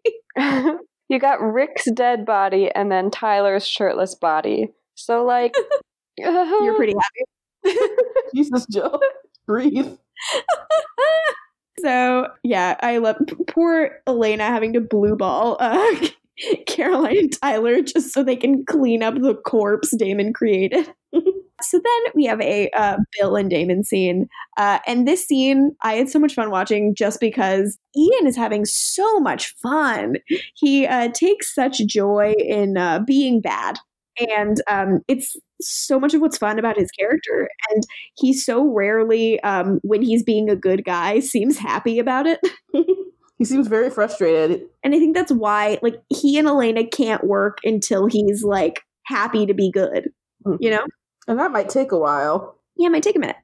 He's, like, he sees that Bill's drinking, and he's like, thought you'd be abstaining from that kind of stuff. And he's like, oh, well, everything in moderation. Like, what? I hate him. Yeah, and, like, Damon's like, what the fuck's with your vampire, like abilities to, like, outwit compulsion? He's like, oh, it takes a human focus. And I'm like, okay, now you're very Aryan. Last week it was Klaus. Now it's Bill. And, but he does say that Damon's compulsion technique is a little lazy, which makes me laugh. I believe it. Also, Bill and Klaus's Aryan adventure. God. I think that out there. Good Lord. So threaten. Tough talk. Bill's like, look, I knew what I was risking when I didn't leave town, but I figured you're not self-destructive enough to kill the sheriff's ex-husband. Wow. Like, that's the most false statement that's ever been said about Damon. Truly, you don't know this man. And he gives him the big old chomp. He is loving drinking blood straight from the vein. Again, he is primo bad vampire Damo. It's very fun. Bill's like, are you just going to kill everyone who knows your secret? And he's like, no, I'm like, I'm not going to kill you. I'm just going to find pleasure in perfect little moments like this. Chomp, chomp, chomp. Caroline shows up to defend her dad. She feeds him some blood. And he doesn't want to take it, and she's like, grow up, and she makes her dad drink her blood. I love her. Damon calls him an ass wheel, which is weird, and is like, I want to teach him a life lesson. And Caroline's like, fucking leave. And Damon's like, or what? So she hits him, and then they fight, and he strangles her and says, I'm stronger than you, little girl, and I don't like it. I have written, Damo, get off her in my notebook. But she's angrier. Yeah, she replies, well, I'm angrier. And she breaks his arm, headbutts him, and tosses him. And then she grabs her dad and zoops. She zoops. And then Elena is very disappointed. Yeah, and Damon's like, oh, bummer. I love a good girl fight. And I'm like, shut the fuck up. You are on thin ice. And that's essentially what Elena says to him, too. Yeah. You cannot do this anymore. Not in this town. Not in front of me. And he brings up a very fair point. I appreciate the rhetorical nature of it, even if I'm like, just don't murder people. But he's like, why not? It's nothing I haven't done before. Why is it suddenly so important for everyone to keep me in check? And it's the fact that, like, you're in charge now. You're taking on a certain level of responsibility. You cannot be shitty anymore. But he doesn't want to grow up. Like, I'm sorry that it looks hot when you suck people's blood. Like, cool motive, still murder. No, thank you.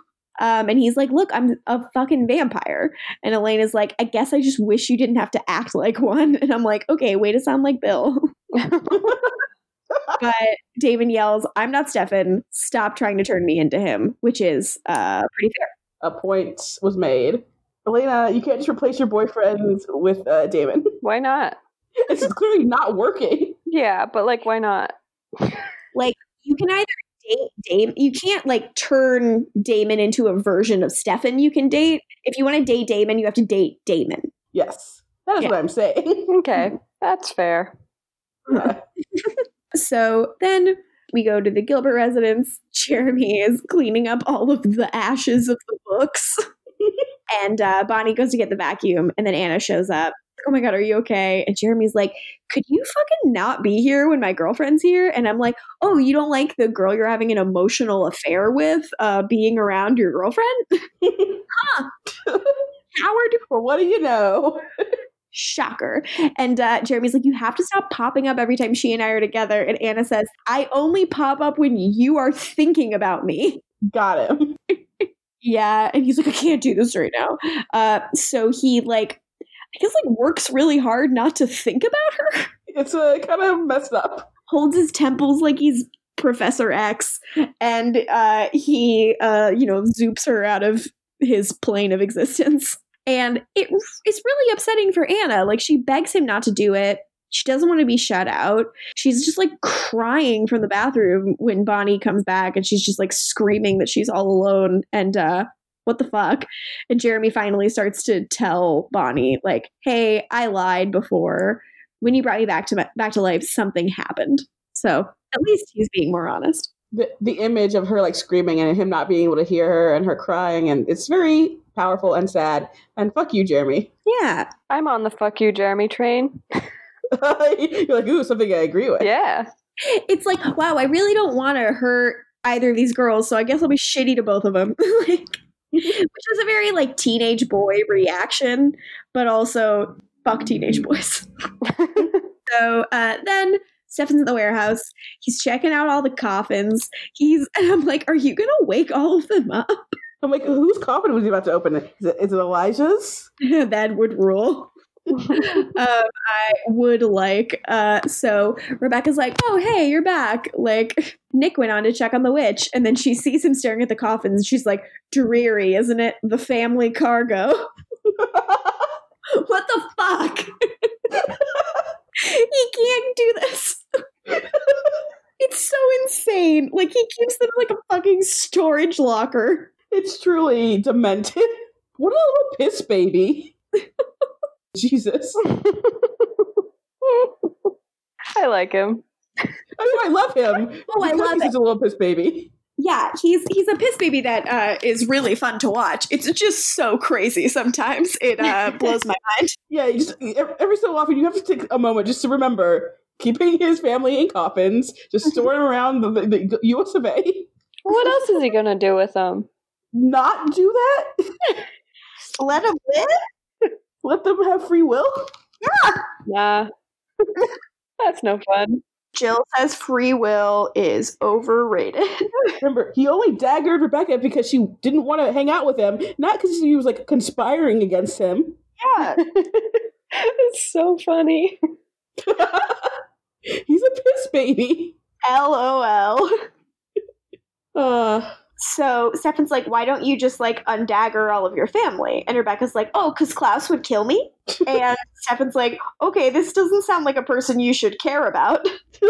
And Rebecca says this thing that I really love, which she says, I hated him for a long time, but it was exhausting. Aww. That's, like, I think they do really good stuff. Klaus Klaus, Rebecca, and Elijah are my favorite originals with my favorite relationships of any of the originals, at least that I, know about in terms of the show. I don't think that's a hot take at all.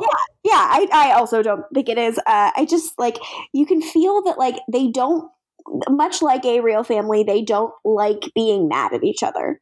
They would rather not talk or, like, have an uneasy peace. They don't like to be around each other and upset about it. Like, they're not good at it. Yeah. So that's kind of like this fun and interesting thing. And Stefan's like, well, when I met you guys, you were on the run. Who are you running from? Just some very subtle fishing. And Rebecca, like, you can't quite tell if she's picking up on it. And he's like, yeah, some guy was looking for you. And I just can't believe Klaus was afraid of anyone. And Rebecca's like, yeah, I guess no one in the world's truly fearless. And Stefan's like, but, like, who was that guy? Oh, Stefan. So she's like, sorry, like, if Nick knew we were talking about this. And Stefan's like, no, sorry, forget I asked. Too late, dummy. Rebecca does a little fishing of her own. She's like, what about this girl that you love, the one that died? Like, do you think you could ever love someone else? And Rebecca's also like, I bet Klaus admires that you, like, sacrifice things for family. And Stefan's like, I am pretty cool. So she gives him a little smooch. And when she asks him if he could ever love someone else, he's like, oh, maybe one day. And she's like, ugh, I can always tell when you're lying. And he's like, what? Who, me? And she's like, fucking cut it out. Your kiss already gave you away. And then Klaus shows up and he's like, Gloria's gone. We need to find a new witch. And Rebecca's like, well, on top of that, something's wrong. He was just asking about Michael and he's not with us. Dun, dun, dun. And Stefan's like, no, Klaus, she's wrong. She's throwing a tantrum. Over at the Salvatore house, Damon makes himself a nice little drink. Actually, 2 nice little drinks. And he goes over on the couch where Alaric is still lying dead. And he, like, shakes the glass next to his ear so, like, the ice, like, clangs. And it actually fully wakes Alaric up. This poor alcoholic man. I love him. I love him. I love him. And I also love that Damon is like, ooh, like, he seems really, like, already really sheepish. And he's like, kind of seems like it took longer than usual for you to wake up. Might want to get that ring checked. Hope it's not going bad. Uh-oh. Which I do think is sweet and I think is something to write in your Vampire Diaries. Yeah, and Alaric's like, you killed me. To which Damon responds, you pissed me off. To which Alaric responds, you killed me. I love 2 stupid boys. So Damon's like, sorry, I just don't like people telling me what to do. Like, my B. And Alaric's like, you're B. Everyone's finally fucking realizing you're a dick. And he leaves. Good stuff. He does not drink the drink, which is how you know he's pissed. That's how you know he's really mad. And then we have a Caroline and Elena scene, and she's like, so I'm not going to say I told you so. And Elena's like, thank you. And she goes, but I didn't tell you. So I love one person. It's Caroline. And she's like, fine, you and Damon are right. I'm trying to change him. But, like, and Elena's like, Caroline is like, shut up. Damon's gotten under your skin. You need to admit it. You are attracted to him in all of his bad brother glory. Which, yay. And Elena's like, no. Elena, just tell the truth. And she's like, look, no, you're not attracted to him, or no, you won't admit it. And then I really appreciate that Elena is smart enough to know, like, something's going on. And she says, look, I can't. If I admit it, if I even thought about it for a second, what would that say about me? And Caroline says, like, it says that you're human.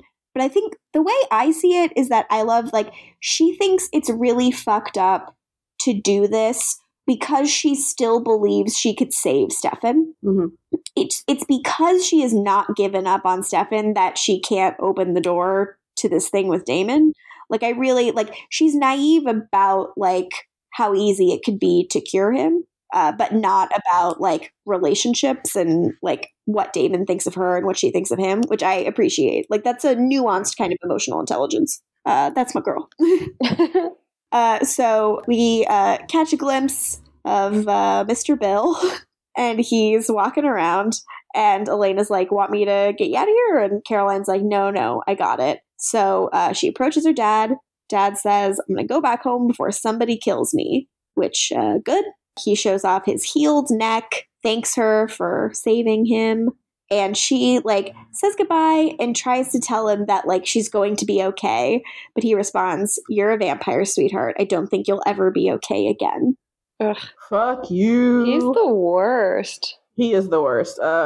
Isabel and John Gilbert are like, haha, we thought we were the worst. I fully agree. It just, like, I don't hate this as the end point, like the final line in a storyline where Caroline's dad comes back, you know?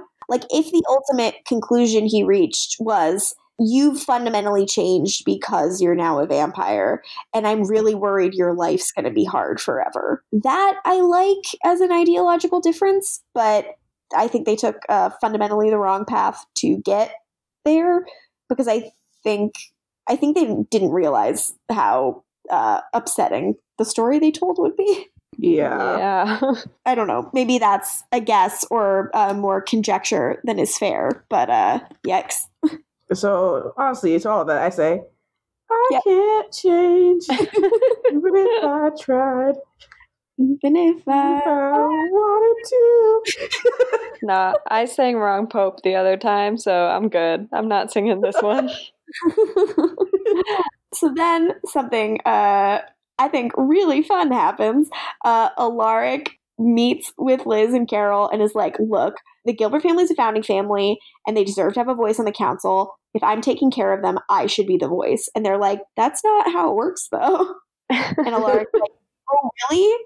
That's not how it fucking works. Like, your daughter's a vampire. Your son's a werewolf. No one in this council anymore is looking after actual human beings. And you're like, some of these people might be your family or your friends, but like they're still supernatural and they don't follow our rules or their laws. They look after themselves, and that's what we need to do. So I'll see you at the next meeting. Points were made. The boy is here to stay. So then Bonnie meets with someone she thinks is Elena. I mean, it got me. I forgot about this little Frank Sinatra moment. I forgot. I wrote this, and it made me laugh so fucking hard because Bonnie is like, Catherine tries to get the necklace back from Bonnie, and Bonnie's like, oh, okay, sure. Like, also, did Jeremy tell you he's been seeing, like, Anna and Vicky's ghosts? And, like, Elena, in quotes, is like, what? And she was like, yeah, I guess, like, bringing him back to life, the witches said there'd be consequences, but what am I supposed to? And at this point, I wrote in my notes, he told Bonnie, but not. And then, oh, LOL. Great job, Morgan. And then I wrote an arrow, and then I wrote she in all caps. She fucking zoops the fuck off, and Bonnie turns and is like, fuck. Jill, did they get you with that little prank? They did, yeah. I was not expecting that. Right? So good. And then when she appears at the door, I was like, is it, which one is it? I don't know. They're getting you with that. It's so good. So she shows up at the door. Damon immediately knows it's her. And is like, I'll accept written apologies only. And, oh wait, no, he doesn't. No, he thinks it's Elena. He's like, you can apologize. And Catherine says, oh, are you two lovebirds fighting already? And then he's so pissed because it's Catherine. She's like, look, I'm just a girl looking for a partner in crime. Feel like hitting in the road, getting the hell out of Dodge. My girl. I love that she walks in, he is a wreck, and she's like, ooh, now this is the Salvatore I want to fuck right now. And I love her for it. He's like, actually, you have great fucking timing. I want to get the hell out of here. And he's like, where are we going? Catherine's like, all I'm going to tell you right now is away from here, but believe me, it's good. And she shows off that she has the necklace. The merry prankster. Then Stefan comes to in the back of what seems like a truck, and it's filled with coffins. The coffin truck. Stefan's fucking first line is, let me explain. God, he's an idiot. Fucking fool. Klaus is like, no. And he says, I'm not mad. I'm just curious. Rebecca seems to think you're holding on to a piece of your old life, and she's got flawless instincts. Borderline supernatural, so thought we'd check it out and see for myself what you've been hiding. And then he opens the back of the truck and reveals that they're in a different magical city, Mystic Falls. And Latoya, do you want to talk about that thing we were talking about before we had Jill come on with Rebecca, or do we feel like that's too spoilery? I guess it's not spoilery, really. It's just it's a line that seems like it's important, but not. As far as I can remember. Yeah, Klaus saying that her instincts are like borderline supernatural. Like, I kind of wondered if they were gonna play with like Rebecca maybe being able to do magic, and then they just didn't, because we like people have different relationships to magic throughout this franchise, like as it goes on. And I just wondered if they were kind of seeding something that they ultimately never use with her here. But I don't know, maybe just something to note. Yeah. They back, baby. They are back in Mystic Falls. Catherine, in her need to do schemes, she could have gotten caught. But she didn't, because she's a slippery gal. Yes, she is. A slippery gal. Look, she's a slippery gal. Those were the episodes. Jill, did you enjoy this discussion at least? Yeah, I realized as we were talking about this last episode that the only parts I cared about were the torture and Tyler and Caroline making out. And if that is not a summary of my interests, then... Oh no. But you also like the threats. Yeah, you love the threats. Love the threats, that's true. Things are going to get hard for you eventually. I'm still kind of bummed about these episodes, but I'm hoping the next two will bring my spirits up. I'm sorry. No, don't apologize. It's a complete me issue. I really think you're going to enjoy what we have coming for you. I'm excited. I mean, we got Morgan's favorite episode coming up next, baby. That's right. Yes. And a special appearance on our next episode by a friend of the show, Michael Chasen. Boy Corner. It will be his third time watching this episode with me. Sure, he'll love that. But he probably will, because it rules. It's pretty good. I think you will very much appreciate that episode, at least. Mm-hmm. Yay. Bring it on. Jill, could I please hear your rankings? Yes, I am so sorry to admit that nothing has changed from last time. Are you really sorry? No one has done anything to impress me enough to shuffle the rankings. Not even Steve threatening Elena? No, Bad Steve is still locked in at number 5. Wow, even after the threat. Even after the threat. Would you mind rereading the list for us, for listeners that might not remember your entire last 5? Of course, yeah. Well, as I said, Bad Steve is at number 5. Coming in at number 4, we have Rick, the sad alcoholic. Number 3, we have Caroline. Yeah. And number 2, we have Damo. Mm-hmm. Number 1 is my boy. Ow! Ow! Oh, Jill. So, crushes, baby. Mm-hmm. I feel like I must go with the throuple for both episodes. That's extremely fair. Yeah. I also went for the throuple for my first episode, and I went with Caroline for the second one because she's gay. She can't change. She can't change. No, Caroline's just the most winning person in the world, and she kicked Damon's ass, and that makes me love her. For the first episode, I have Klaus. Ooh. For the first time, probably not the last. Definitely not the last. Not the last. And you guys, the second episode, I had Gloria for most of it. Uh-huh. And then Tyler took his shirt off. We might need to make a new category. That way you can have different crushes that aren't Tyler. Well, just know that it would have been Gloria if we didn't get that Tyler Caroline moment. Girl. Noted. Because Gloria knows how to torture. Oh my god. She knows how to do a torture. She truly does. She did very good torture. She did. And it was like aesthetically pleasing too. Yeah, it was really pretty. Yeah. Oh, wow. Wow. So yeah, that's the episode, correct? Yeah, I think the that's correct. episode. And next week, So we've got 5, which is The Reckoning, and 6, which is Smells Like Teen Spirit. What? yeah. Get fucking ready. You like how I said that?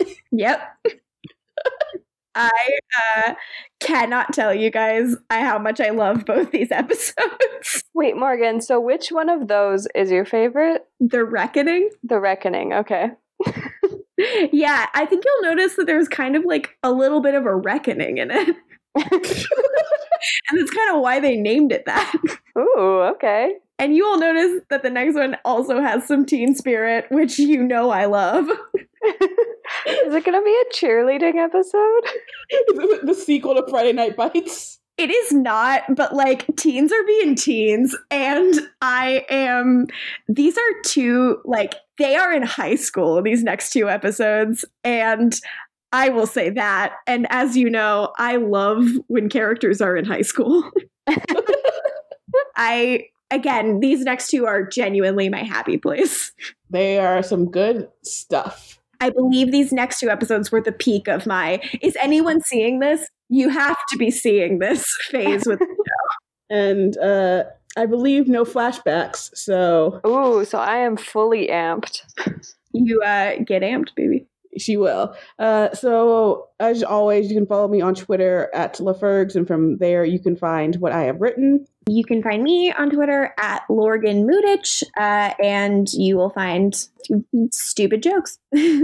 And you can find me on Twitter at Jilbo Baggins with 2 I's instead of 2 L's. And of course, you're listening to this podcast right now, so you probably know where to get it. Don't forget to rate and review 5 stars. Let us know about your horniness while watching The Vampire Diaries. Let us know your rankings and your crushes, and also let us know your fuck rankings. Ooh. Oh yeah, we haven't done fuck rankings. Do we feel like we know enough yet? I don't know if I'm ready. I don't know if I'll ever be ready. Well, we'll come back. Maybe that's a series finale. Series finale, it's fuck ranking time. Oh, fuck rankings. Get ready, guys. Goodbye, everyone. And remember, you can't change, even if you try. Even if you wanted to. She keeps you warm. She keeps me warm. Oh no.